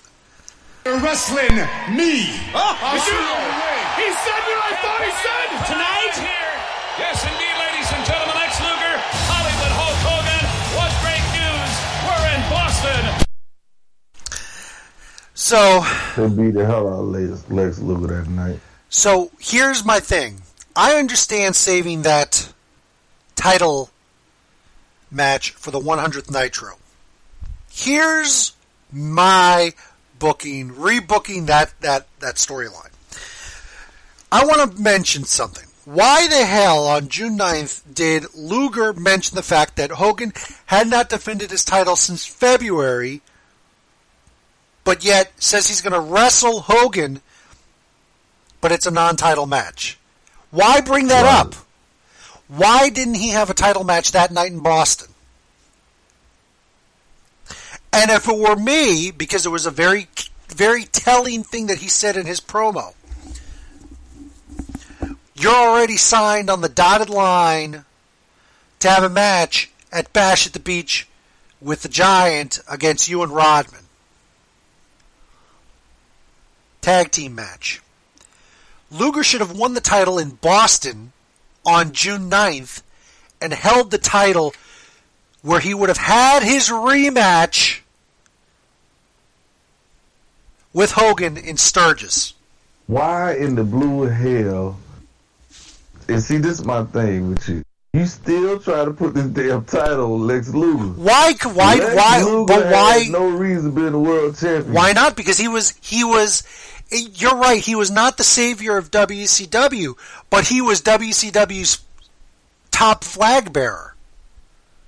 I understand that, but there was no reason for Lex Luger to be the world champion.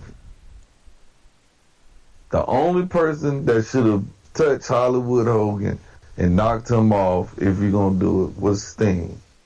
Period, point blank. He had that same aura that Roman Reigns has now. Walking around, nobody can beat him, woo-doo-woo, woo-doo-woo. And I love the way they're doing it. They're doing it, you slow walking.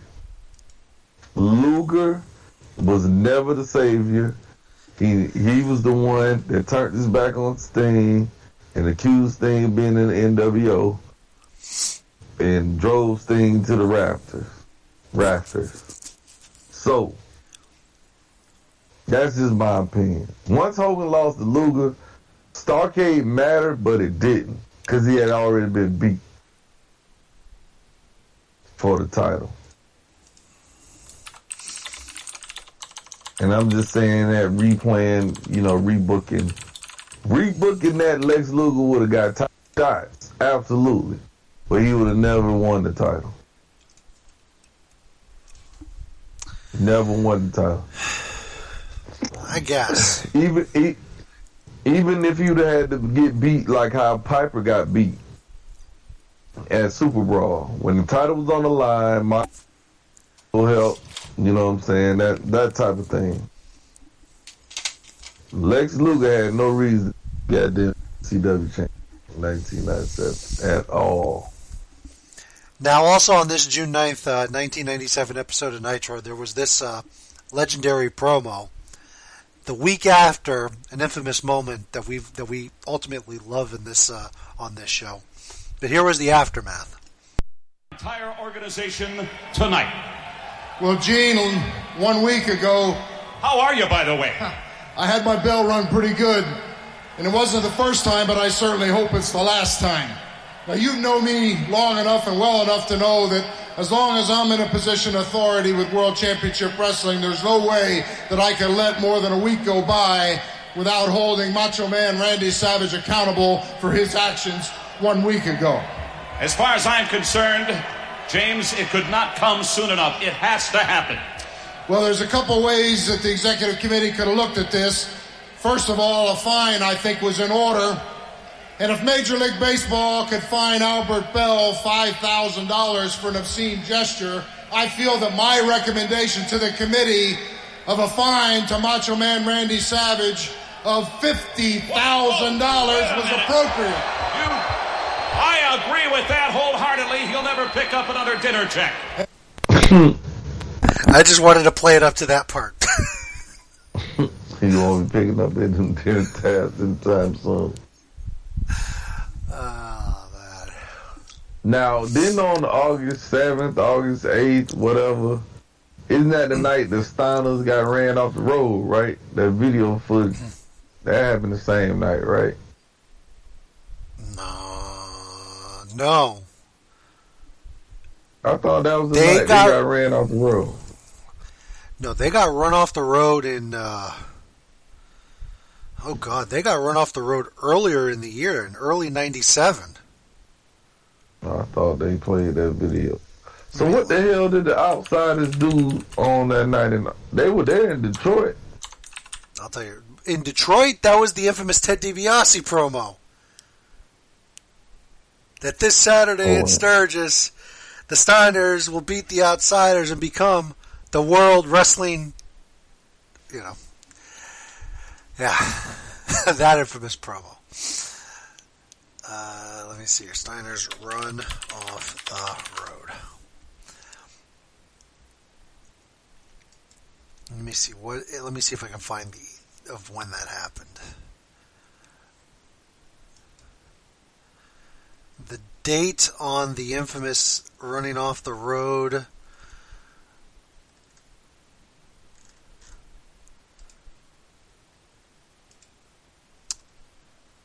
Oh, God. I'm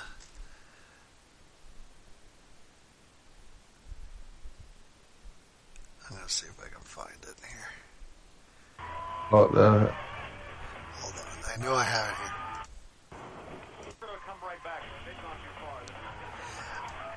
I know it was in the beginning part of the year.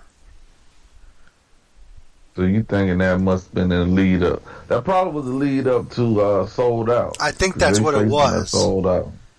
I think that's what it was. That Sold Out. And then they faced them again. I think it was after.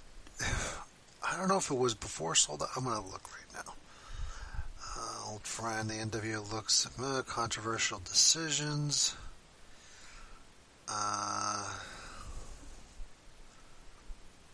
Let me see here. I think I may have the date. No, because this is. Or did they get ran off the road on the road to start? I don't think so.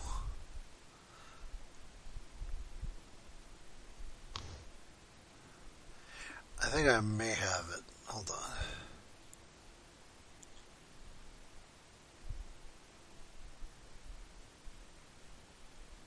I think I might have it. Hold on. I think it could have been.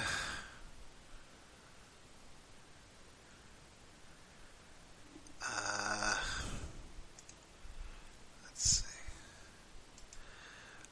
All these things. The Click kills the Steiner brothers.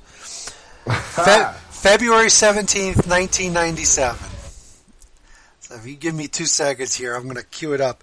Because the thing is... That's going in the Super Brawl. But don't forget that they were injured, and then that's where the Giant and Lex Luger stepped in.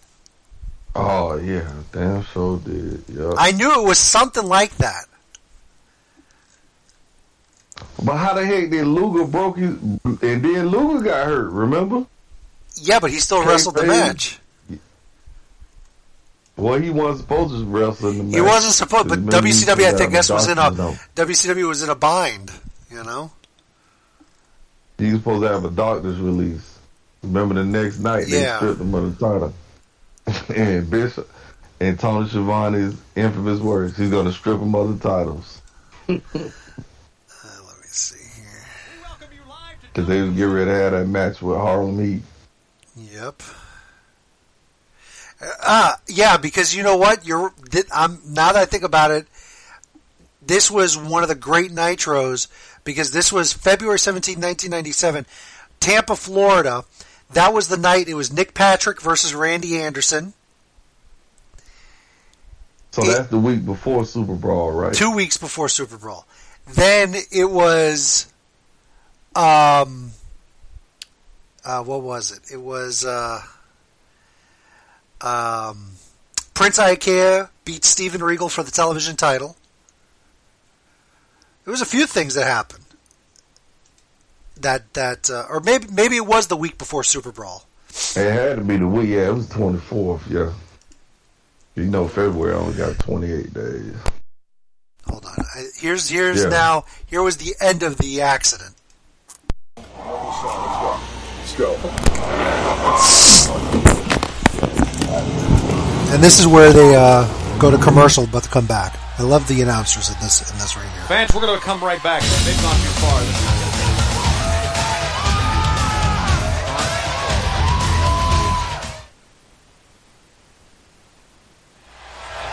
Welcome back, fans, to Nitro. You know, a lot of times we are speechless actually not many times, and this is actually one of them. There's no question from the videotape that the Outsiders and Six caused this. And let me say this. Thanks a lot for the videotape. I think what we are seeing right here is nothing less than a criminal act. And it's obvious we have the footage. Here it is again. I mean, there's wanting to take over WCW is one thing. Thinking you're better than the ring is one thing. But going out and trying to purposely put two men out, which they in effect have done, is another matter. This was not in the ring, obviously. And I can't believe what we have seen, and we're going to witness this again. Tony, only the NWO is bold enough to pull a dangerous stunt like this, and then to deny blame. They're blatantly lying if they think that tape is going to absolve them of the blame. Who are they kidding? It's not going to absolve them of the blame. It's going to be more blame on them. They're liars. They're punks. That's all they are. This means no one's safe in the building, in the ring, or on the road. They're out there loose. Somebody's got to do something about these people, and do it now. And I can't believe a company as big as we are cannot find out the condition of the Steiners. We know that they've been injured. We know they cannot compete. It happened 2 days ago, but we're not so sure of the extent of the injuries. Let's work on this for crying out loud as a group here. Jason, let's talk to somebody. Craig, let's see exactly the condition. Craig Levin. Because I'm going to be honest with you, I think that this is out of the realm of a wrestling ring right now. Of course it is. This is going to be handled somewhere else. You bet. Legally. Was that the Dungeon of Doom we usually got heard? That was the Dungeon of Doom coming out for the next match.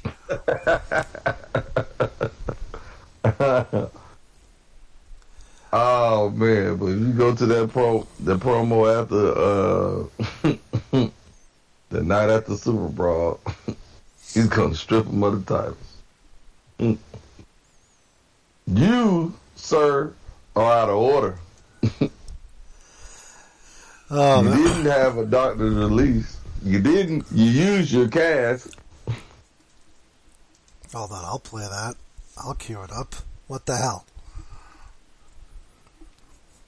Those belts belong to these gentlemen. I want the belt. I want the belt.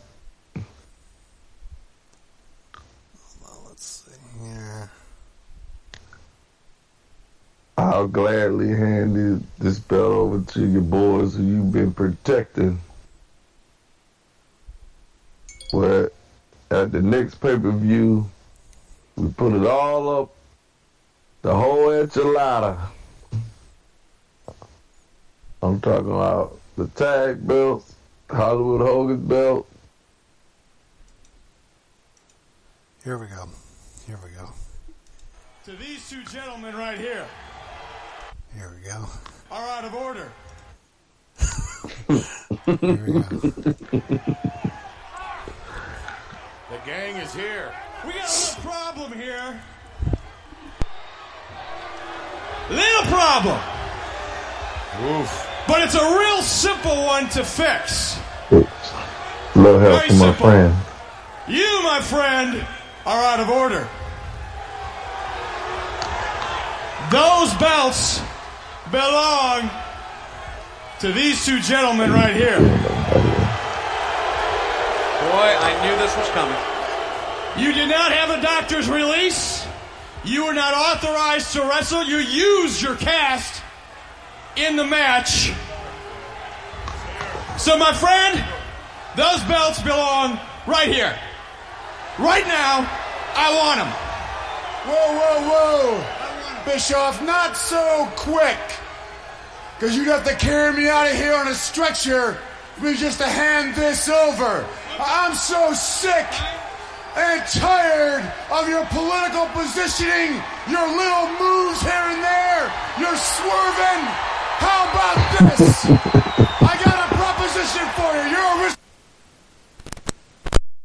I hit X by accident. Oh well. But that's the gist of the promo. Your political moves, you're swerving. Your little games. Yeah.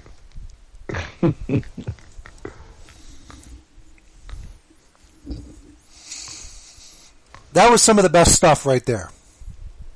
Mm-hmm. So Lex Luger, your political swerving. I'll finish it off. I'll gladly hand these belts over to your boys you've been protecting. And in fact, uncensored, we put it all on the line. The whole enchilada. Didn't know what an enchilada was, probably at that time. But we digress.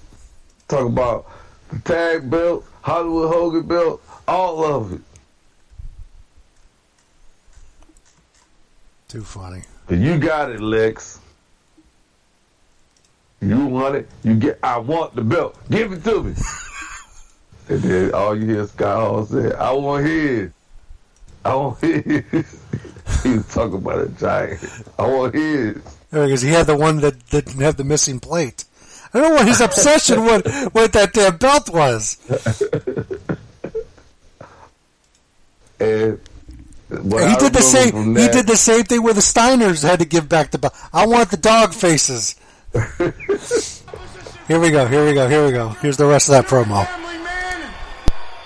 I'll hand this belt right over to you boys here you've been protecting if, in Uncensored, where anything goes, we put the whole enchilada on the line. Every single answer. Enchilada, not an answer, but an answer.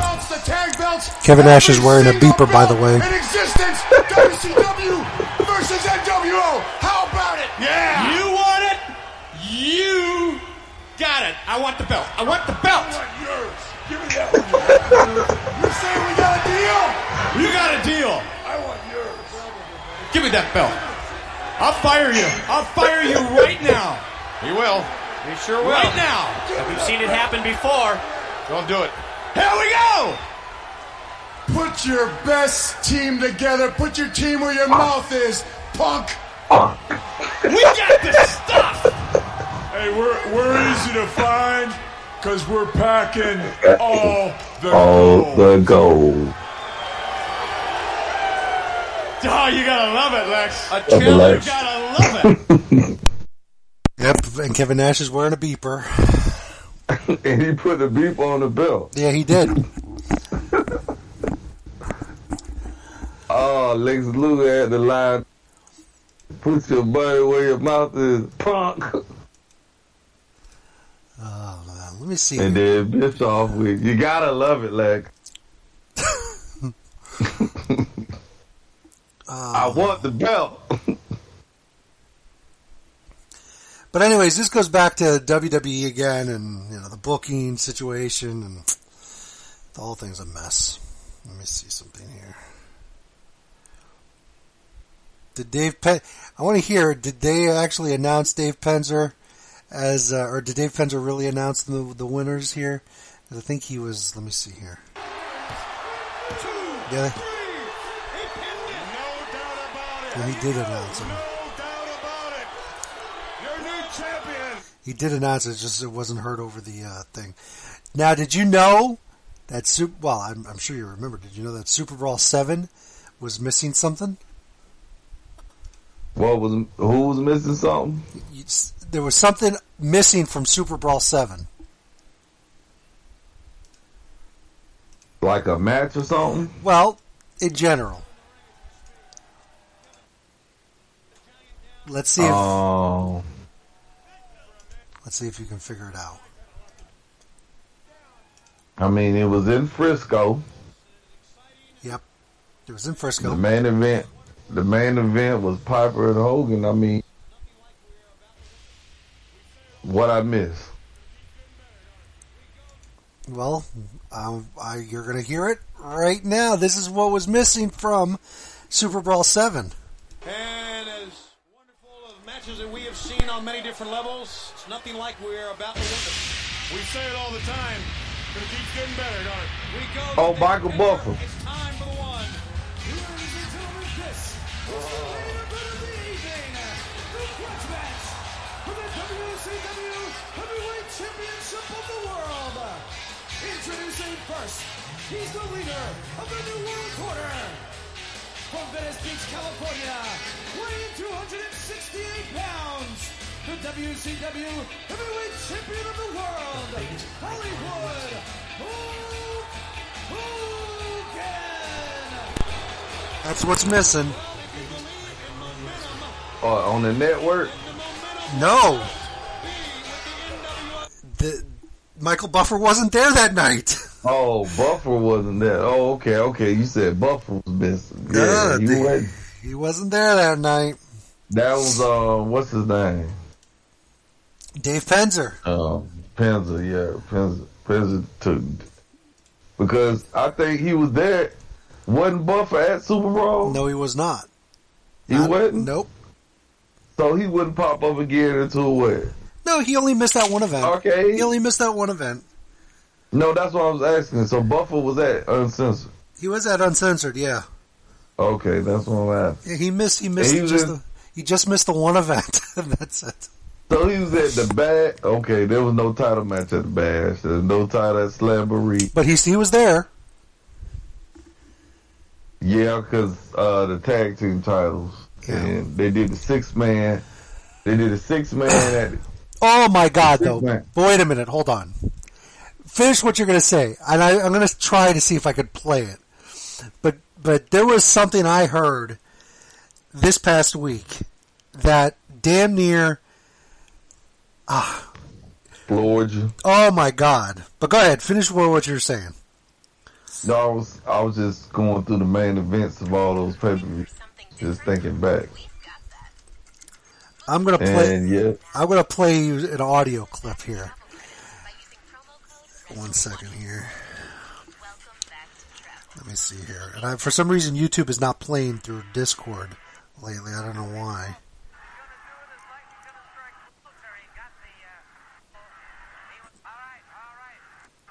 Hold on.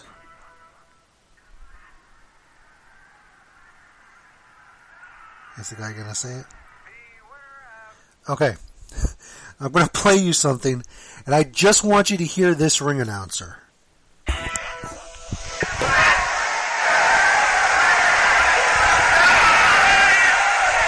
winner of 2 out of 3 falls and still NWA World Heavyweight Wrestling Champion, Rick.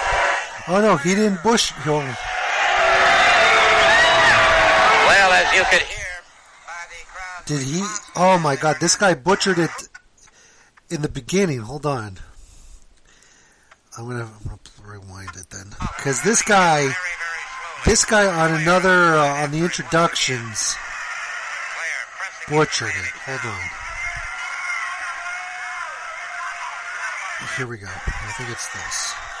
Here we go. Let's go to the locker room where we'll hear from. For tonight, fans need to know who's ready.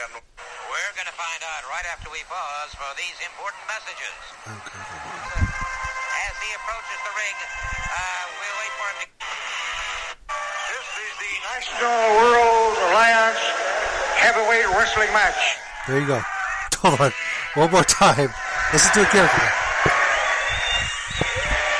This is the National World Alliance Heavyweight Wrestling match. There you go. You heard that, right? That's Terry Funk? No, but it might as well be. The National World Alliance Heavyweight Wrestling match. National World Alliance. Okay. Oh my God! But yes, that's what NWA stands for. National World Alliance. Okay. Oh my God! But yeah, Dave Penzer. I like Dave Penzer. He should have did the main event more often. Introducing the challenger, formerly from Glasgow, Scotland. He now resides in Portland, Oregon. Ladies and gentlemen, Roddy Piper. Yeah. There was another one here. Hold on. And then when he did, And he's taken the nerf that he gave him. International Optic, whatever you call it. Where does things fit into this now? Okay. What happened here? The referee apparently restarted the match, and I can only wonder if it was because maybe Hogan was underneath the ropes. Yeah, that could be a point. And he had to break the hold. Savage. Ladies and gentlemen, the winner of this match. This is making me sick. Look at the this. WCW Heavyweight Champion of the World. Unbelievable. Hollywood Hulk Hogan. I love it. I knew you would love that.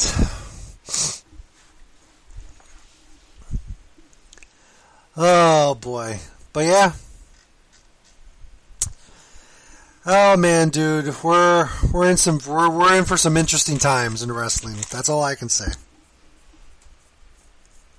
We are in for some interesting times. And Saudi Arabia is on the horizon. Oh my God. And another thing, the next pay-per-view for AEW will be in November, Full Gear, and we don't know where it's going to be yet. And I have a feeling they're trying to get a WWE haunt. To try to get a WWE. They're going to try to get a WWE arena. building, yeah. So, I don't know. It could be, trying to think, where could it be that WWE has an exclusive run on? Up in Pennsylvania somewhere. Pennsylvania. The Wells Fargo Ohio. Center? Nah. They're going to be at the Prudential Center in Newark here in a couple of weeks. I'm trying to think. A WWE haunt. I mean, I guess they could do something like the Amway Center, but we'll see. They come to the Amway, that'll be funny as hell. Yeah, they'll be in the Thunderdome, an AEW televised event inside the WWE Thunderdome. Now that'll be the talk of the business right there, absolutely. Yeah, I mean, Orlando is WWE's second home. Second home, yeah, second headquarters, definitely. So let them go and not. I mean, what the hell is Cody and them going to do? Going to get a tanker and try to knock on the door of the Performance Center? Yep. Excuse me, the Capitol Wrestling Center? While NXT is on the air? Or some shit. Well, no, NXT's on Tuesday nights now, so they'll do some stupid shit like that, maybe. So, yep. Anything's possible. Anything's possible now. Well, with that said, tomorrow, tune in for the Marked Order podcast following AEW Dynamite at 10:15. Then, on Friday, Turnbuckle Throwbacks will be live. And they will continue to talk about what's going on here. They'll have a recap of All Out because Phil and the Takeover Club was in attendance at a New York City AMC theater. The Shining Wizards will be live on Monday night at 7 p.m. This program next Tuesday at 9. And the next time the Midnight Jury will be live will be Saturday, September 18th at 8 p.m. And that's that. Tony C., any final thoughts? Put your money where your mouth is, punk. You love that. Man, Luger. I tell you, Luger was doing a whole lot of wine playing it. Yeah, he was. In 1997, boy. Yeah, but he got a lot accomplished. I guess. Yeah, he got a lot accomplished. All right, with that said, for Tony C, I'm Double A. We'll see you next Tuesday for another edition of The Rant. Have a good night, everybody.